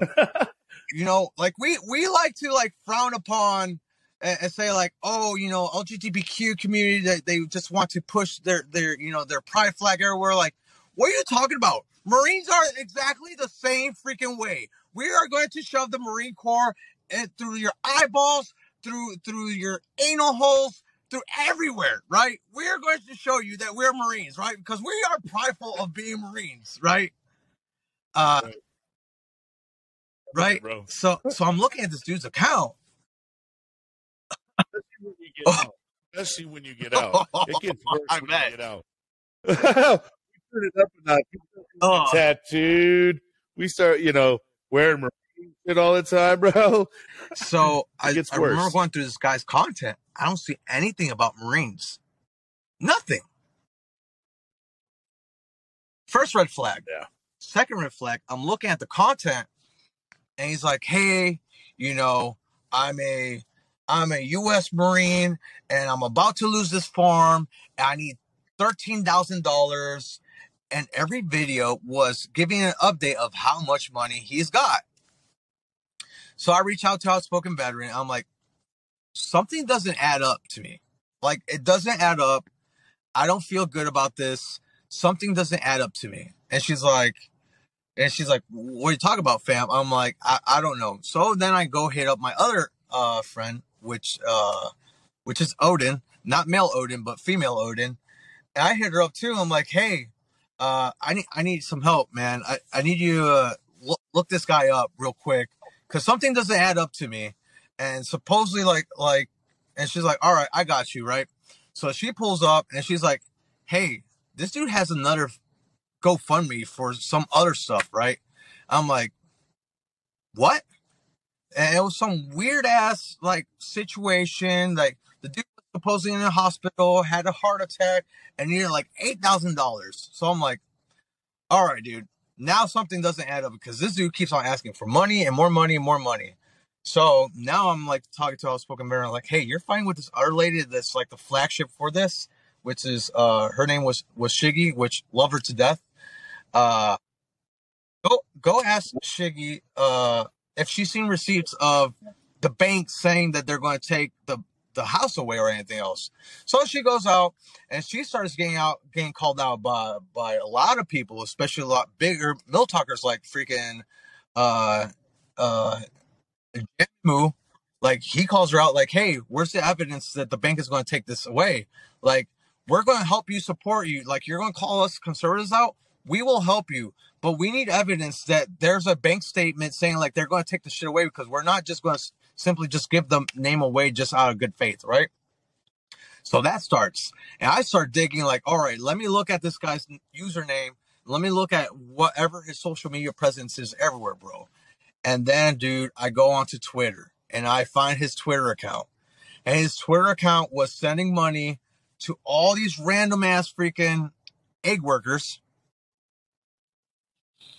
And it finally added up to me. Like, this motherfucker, he was getting money through PayPal and all these other places, so it never hits his bank account. So his wife never finds out, right? Never see those transactions, and he just pays these girls directly so he can get like nudes and whatnot. So I send the screenshots to Outspoken Baron. I'm like, hey, you might want to press on Shiggy, and Shiggy needs to press on this dude, right? So Shiggy comes out with another video like, hey, I know there's a lot of concerns. People have brought me a lot of information. I need some time, right? Because I'm getting attacked from everywhere. I need some time, but I'm going to get to the bottom of this because I feel like there's some fuck shit going on. So when she starts pressing on the guy, right, it comes out that the dude was never a Marine. Of course not. You know what, bro? I have that a lot on TikTok. I end up losing my account because of this dude. My original. Yeah. Oh, yeah. I went. Why you went after him hard, man. huh? Because I started posting his Twitter account, like, oh, bro, what's up with this, man? Well, look at all these transactions, right? And you'll see, like, my first video on this account, you'll see, like, I'm posting the transaction, and I was getting hit hard on this account too. And I was like, nah, bro, like, you got my account, my original account deleted. Like, I lost like roughly like 8,000 people that and good connections and everything else. Like, fuck no, dude, I'm going to come hard for you. So the dude ended up leaving all social media, and they called we called like PayPal, we called everything, bro, so the people could get their money back. And I felt bad for Shiggy, man. Like, I really felt bad for her, because she was like crying, like, man, I'm like really sorry. I feel like a fucking fool. I should have looked more. I'm like, dude, like, honestly, like, independently of what war you have between conservatives or liberals, like, what you showed me is that you're a fucking patriot. You're a fucking American, because you saw that what you thought was a service member that was in need, and you went out of the goodness of your heart to help him out, regardless of all the other fucking petty bullshit of fighting with other people with strangers on TikTok. But regardless, you saw someone in need and you wanted to do the correct thing. And all I can say is thank you for that. Bad judgment for not researching. However, I gotta say, like, you have a good heart. It was in a good place. Well, that's the hard part about it, is that a lot of these people who are like red-blooded, patriotic people, they want to support the military guys. That's why it really irks me, man, when I find these motherfuckers on here faking the accounts and trying to use the Marine Corps, the Army, or whatever in the name of trying to get some kind of money or for people to feel sorry for them, and even on Instagram, bro, I've got some weird sergeant, and then he asks me and says, "Hey man, I'm in a real bad place." I was like, if you're a Marine, I know for a fact you're not asking me for no money, dude. And if you are, give me your commanding officer's name, bro. Like, cause I'm gonna let them know you're out here fucking. Because that doesn't look right, man. That doesn't look right on, from any military member, even veterans out there trying to say, well, I'm a military veteran, please help me. And I get it. Like nowadays, like inflation and everything else. But here's my thing, man. Like, how many people I've done call outs. I had one dude, I probably went after him for a good 4 or 5 months. The dude still wants to sit here and say like, well, even though I accepted that, like, the dude's like super mad about it, that I called him out like, hey, you're not a Marine, you never went to boot camp. And guess what, dude? Like, regardless of what you want to say, like, on the coast that you are, you forget that I was a drill instructor and I had a specific position in MCRD, which I had access to McTims, which I had before then access to specific historicals on McTims, which I could see anyone that went recruit training. So I could easily look you up if you went to recruit training, regardless if you got dropped in the middle of recruit training. I could at least say that you stepped on the yellow footprints. There's nothing that populates on your fucking. And you got to get this handed to you and put in your fucking hand, bro. Yeah, you earned this thing. Yeah. You know what I mean? Yeah. That's what I did. And not everybody has one of these bad boys. What's your boy? The knowledge, the book of knowledge right here. Look at my boot band, dude. Yep, back in 2000. So, and that's the thing, man. And it sucks, man. Like even like the most recent, even though like the most recent call out I did in this on this new year, man. With the whole not Reverend Warriors, but Wounded Warriors project, man. Even with that one, and that shit was scary, man. That shit was going buck wild left and right and everywhere, and it was like fucking messy. And we found out like, hey, the money was never donated, but the money got donated at the end. So it fucking sucks, man, because there's a lot of people that will use the military and use the goodness out of people's heart. And what sucks, man, it's like everything, man. Like there's people that want to help us out. But then there's opportunists that will come out, and try to scam people and fuck them over. Then other people will try to want to do good stuff, and they can't because other people fucked it up for them. Yeah, I know that, man. That's the bummer part. And I've watched some pretty good, nonprofit organizations on TikTok ran by veteran guys get totally screwed over. One guy was, promised this big, huge check, and then I guess the check ended up not being legit, and the guy tried to retrieve the money back, and the guy was not even a veteran, and he was sitting here donating money on one side, and then on the flip side, he's sitting there asking everybody for money, and he thought he'd get slicked by like wearing a mask and stuff like that and trying to disguise himself. But everybody knew immediately, again, here he is, after everybody blasts him for trying to steal and take money and falsely, he tried to act like he helped these guys out. So it looked like good for him. And then all of a sudden he acts on the backside, he's asking for help. And like everybody's kind of feeling sorry for him. Like, oh, well, he was a nice guy. He helped out. And then when people started running down the questions and started getting legit on him, everybody started finding out, oh my gosh, this dude's a whole fraud. And I mean, the nonprofit organization, I think that guy has kind of since gotten off TikTok. He's went through a whole legality thing with lawyers and all kinds of stuff. It's just, you got to be super careful when you're on here, especially for your first time. You're going to get all these private messages from all these randoms, and they're going to act like, do you got a Cash App?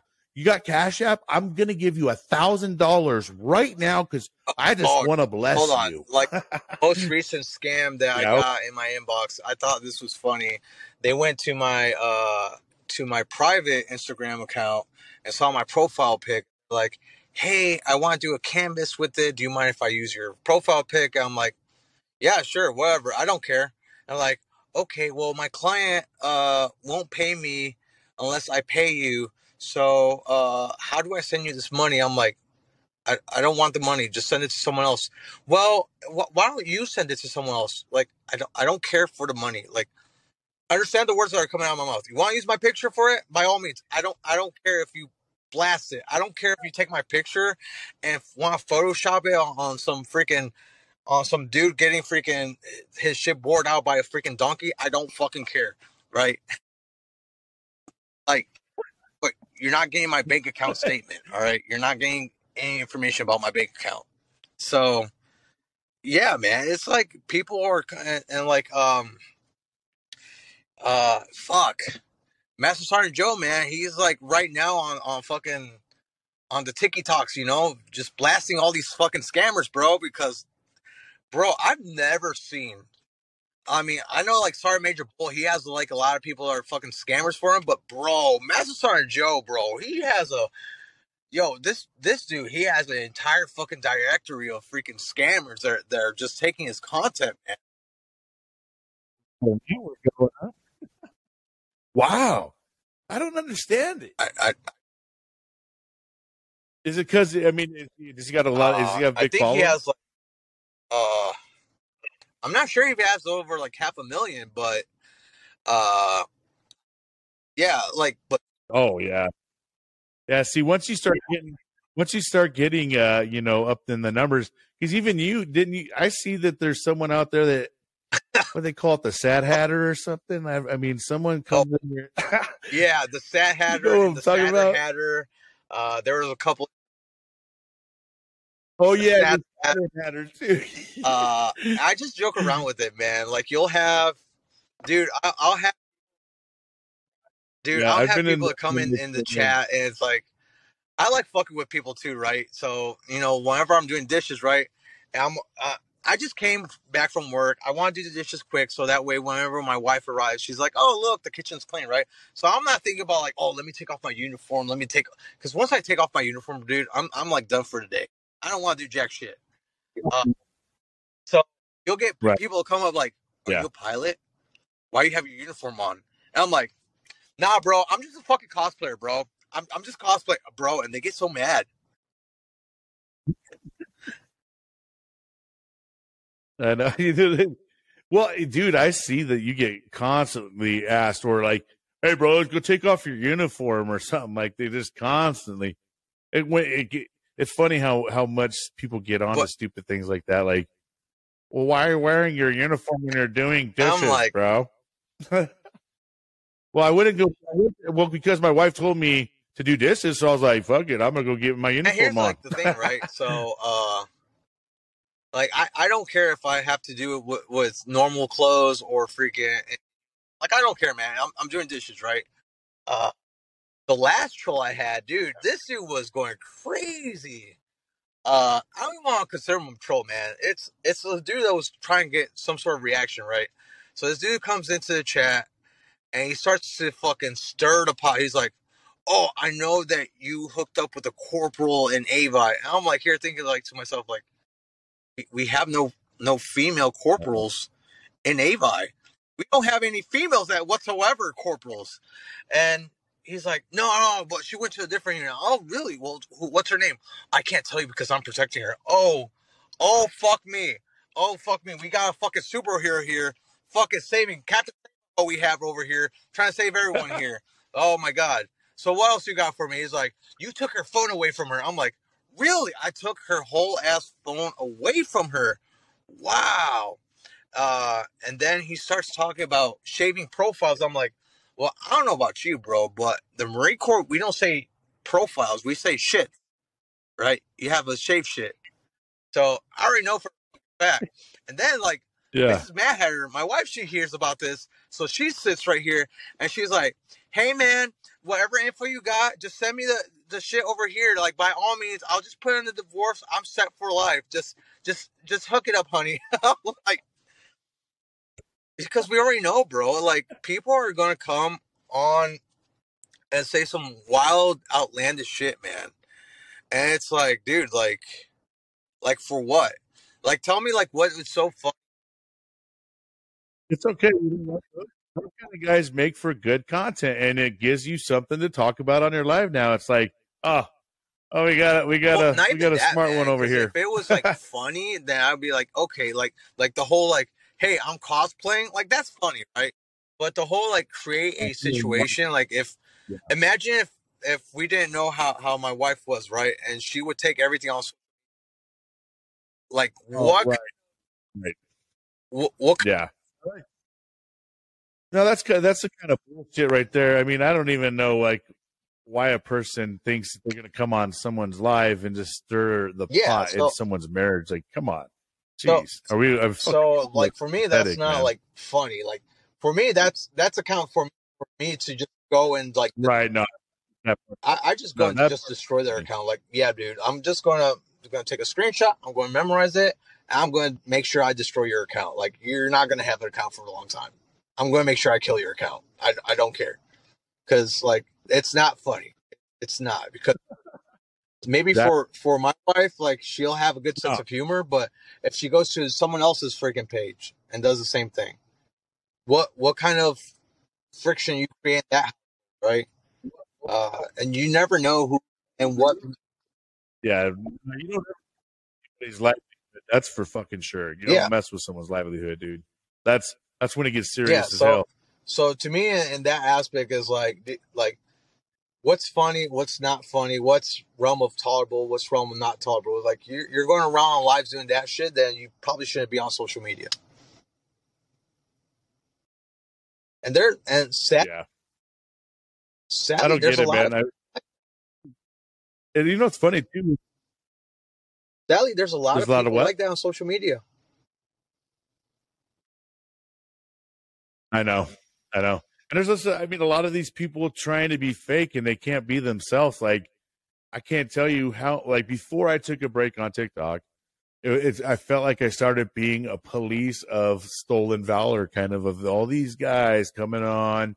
And here's the thing, it's crazy to me that these guys think that they can get away with shit once they meet a real Marine or someone who's been through it. Because I don't care, bro. I mean, I went in 2000, 23 years ago, but I still know Marine Corps shit. There's a lot of things that you can ask me and I will still know because, I mean, it was embedded in me as a fucking Marine. So there's certain questions you ask someone.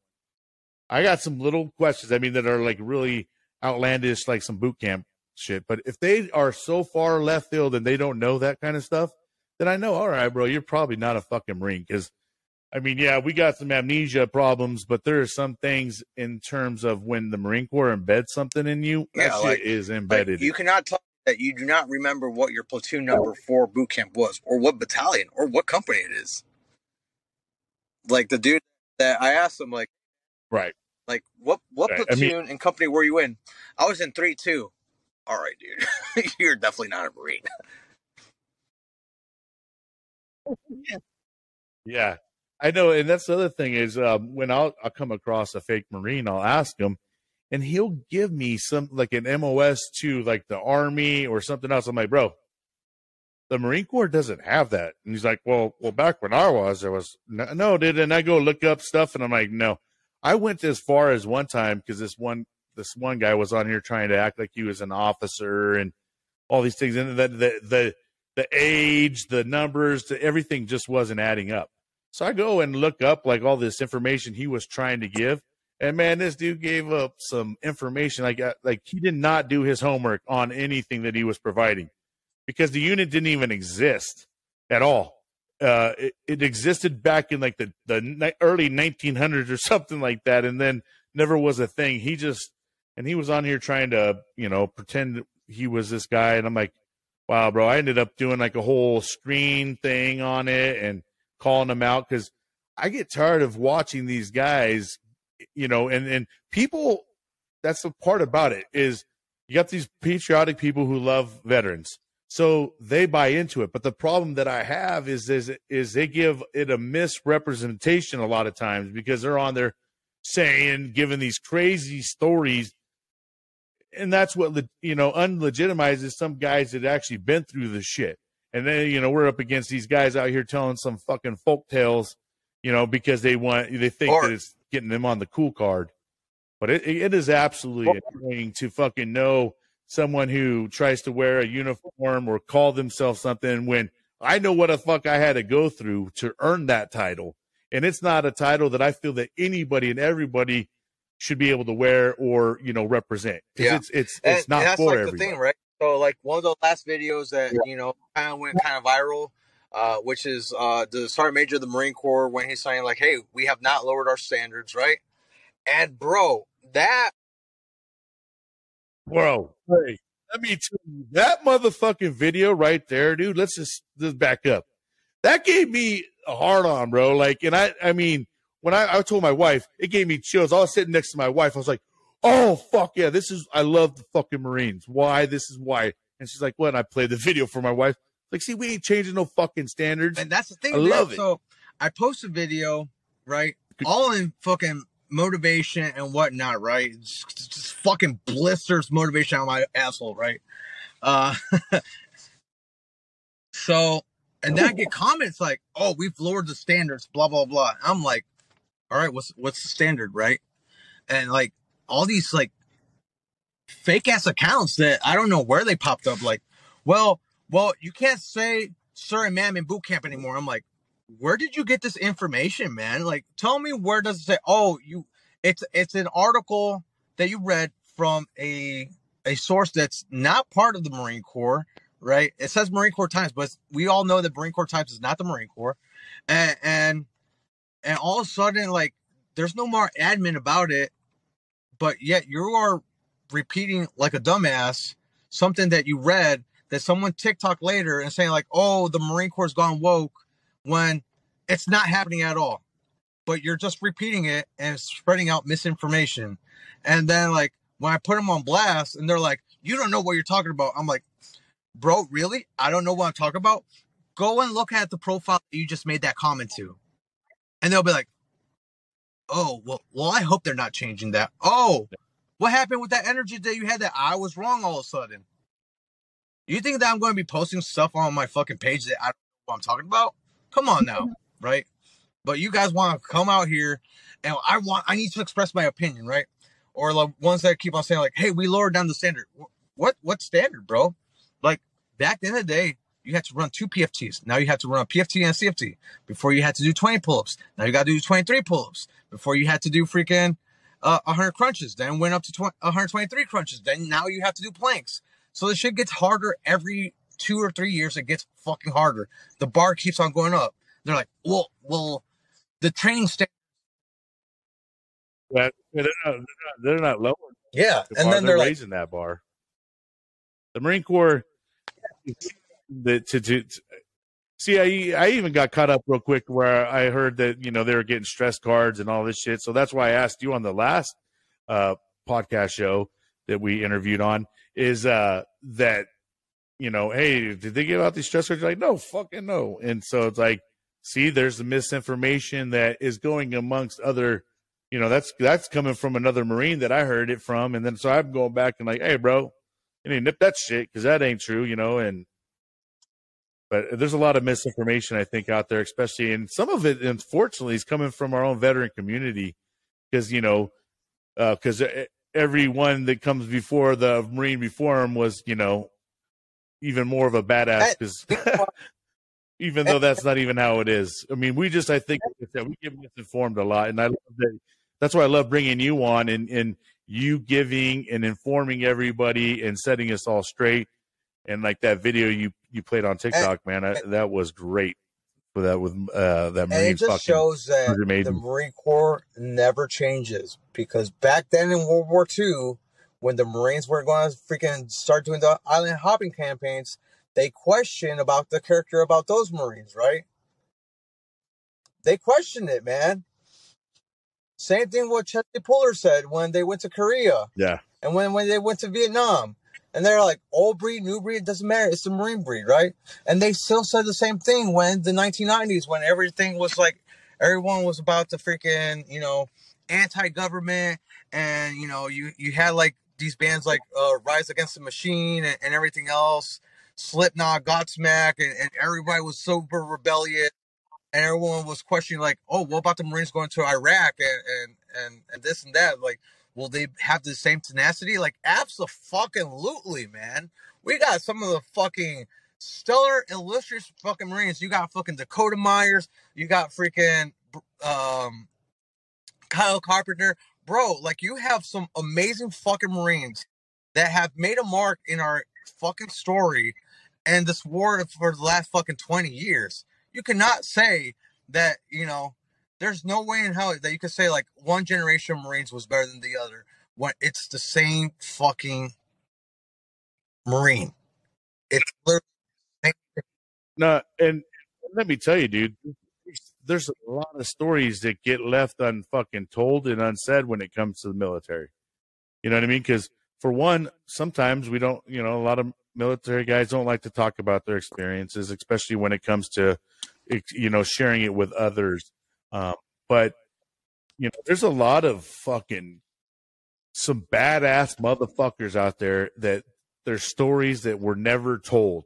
But, I mean, you know, and that's the thing about it. People don't realize it, man. When shit hits the fan, it doesn't matter. At one level, you're going to be either the type A or type B. You're either going to run towards that shit or you're going to run away from it. And I've watched guys who were fully fucking trained be a type B and run away from it. You know what I mean?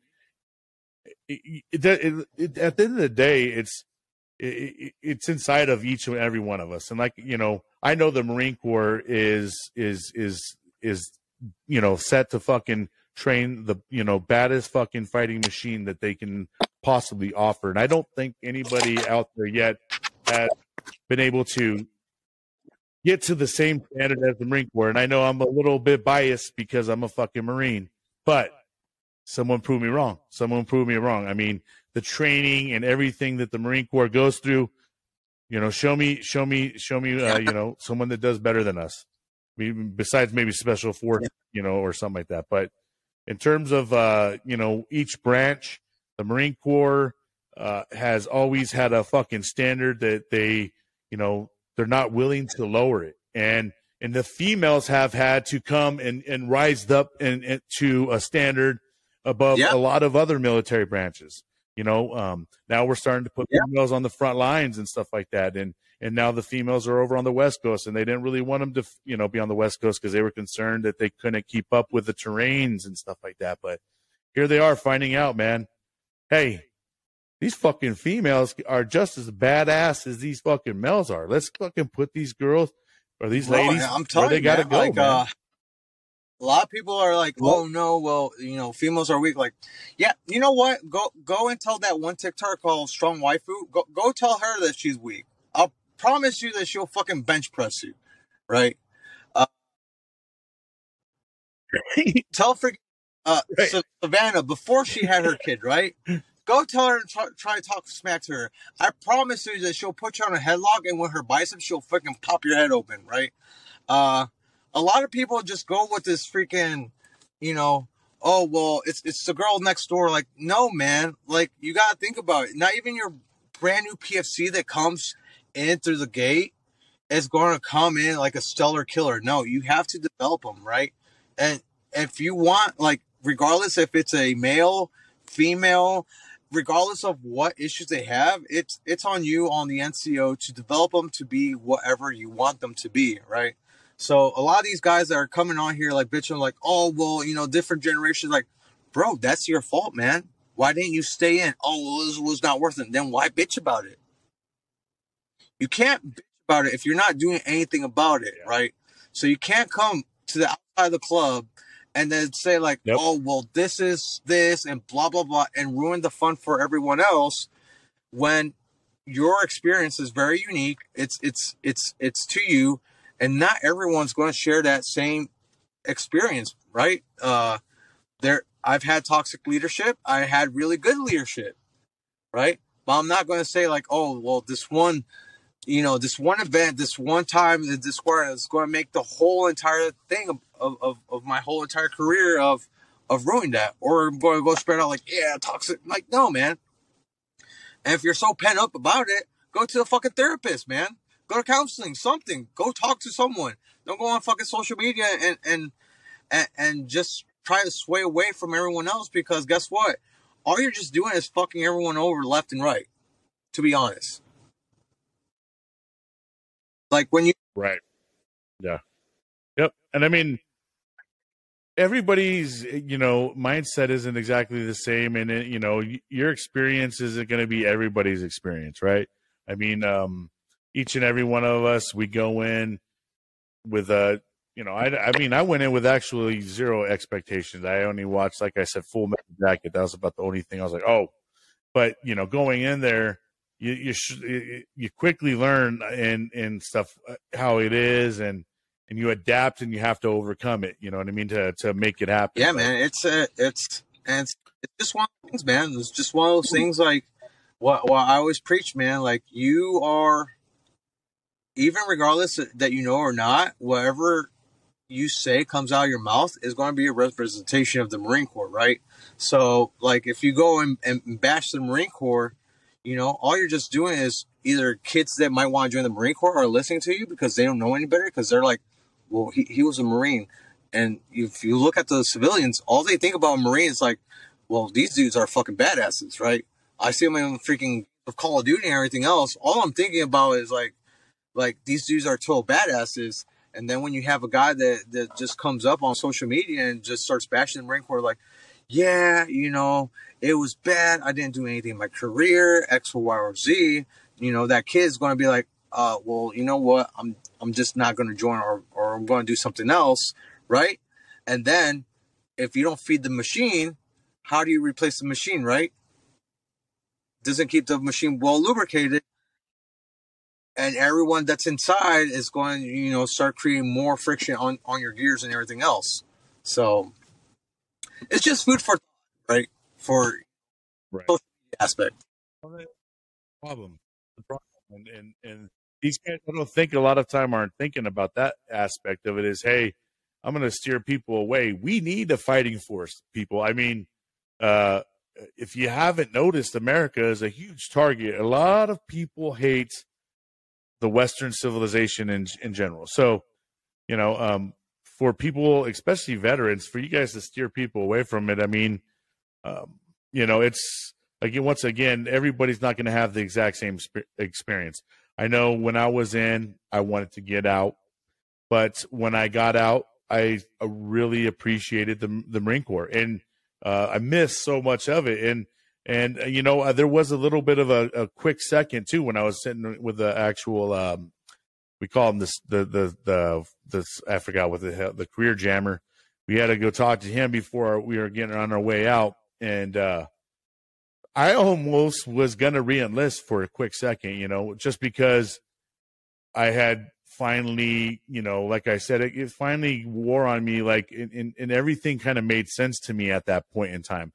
The whole time I'm in being a PFC or a Lance Corporal and getting shitted on and stuff like that, at that moment in time, you're like, oh, woe's me.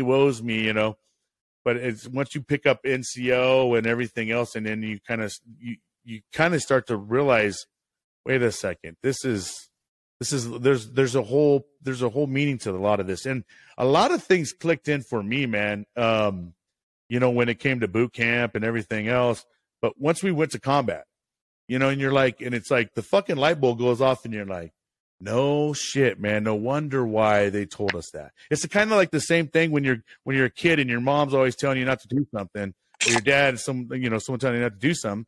Then you become an parent later on, and you're like, no shit. That's why they didn't want to fucking, for me to do that. Same kind of thing. It doesn't, when it comes in the Marine Corps. And it doesn't take away, like, yes, same there's experience. Obviously bullshit in the Marine Corps and everything else. There always is. And for the guys that are getting out, it's nothing against. Obviously, like, well, too. I mean,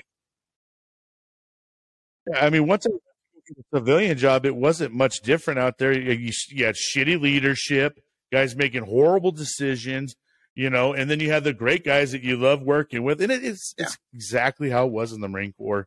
It's just, we did have a little bit of a stricter, law and a whole another set of laws that we kind of had to abide by. But honestly, when you get out and you quickly go back into working in the civilian sector, and you actually go in and get yourself like a good job, you start to realize, wow, this isn't really much different. There's still fuckery and people making horrible decisions and everything like that. But like you made a good comment and a good statement earlier, is you yourself can actually make that difference or that change. If you don't like how staff NCO is, whatever, or even a corporal is, when you pick it up, why don't you go take that on? And then if you want to keep going and you want to talk shit about how your staff NCOs are, well, why don't you go pick up staff NCO and now you go try it and you try to make it better. And then once you're in the shit, you kind of start to realize why people are the way they are, or why things are the way they are,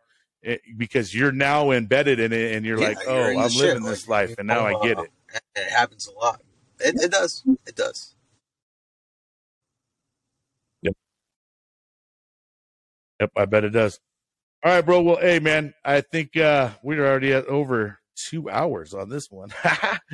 I really appreciate you, like always, man, and I'd love to have you on again. We'll definitely make some time, because it's always fun having a good conversation with you.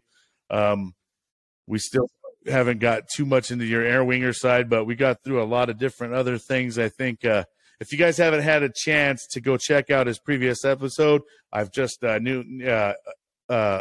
it to YouTube, or you can check it on Spotify, Anchor, all the platforms that have podcasts on it. But hey, I really appreciate you, Staff Sergeant Cruz. Hope you have a great day, man. Have a great week, and keep kicking ass for us. I'll be checking you later, brother. Semper Fi. Semper Fi, brother.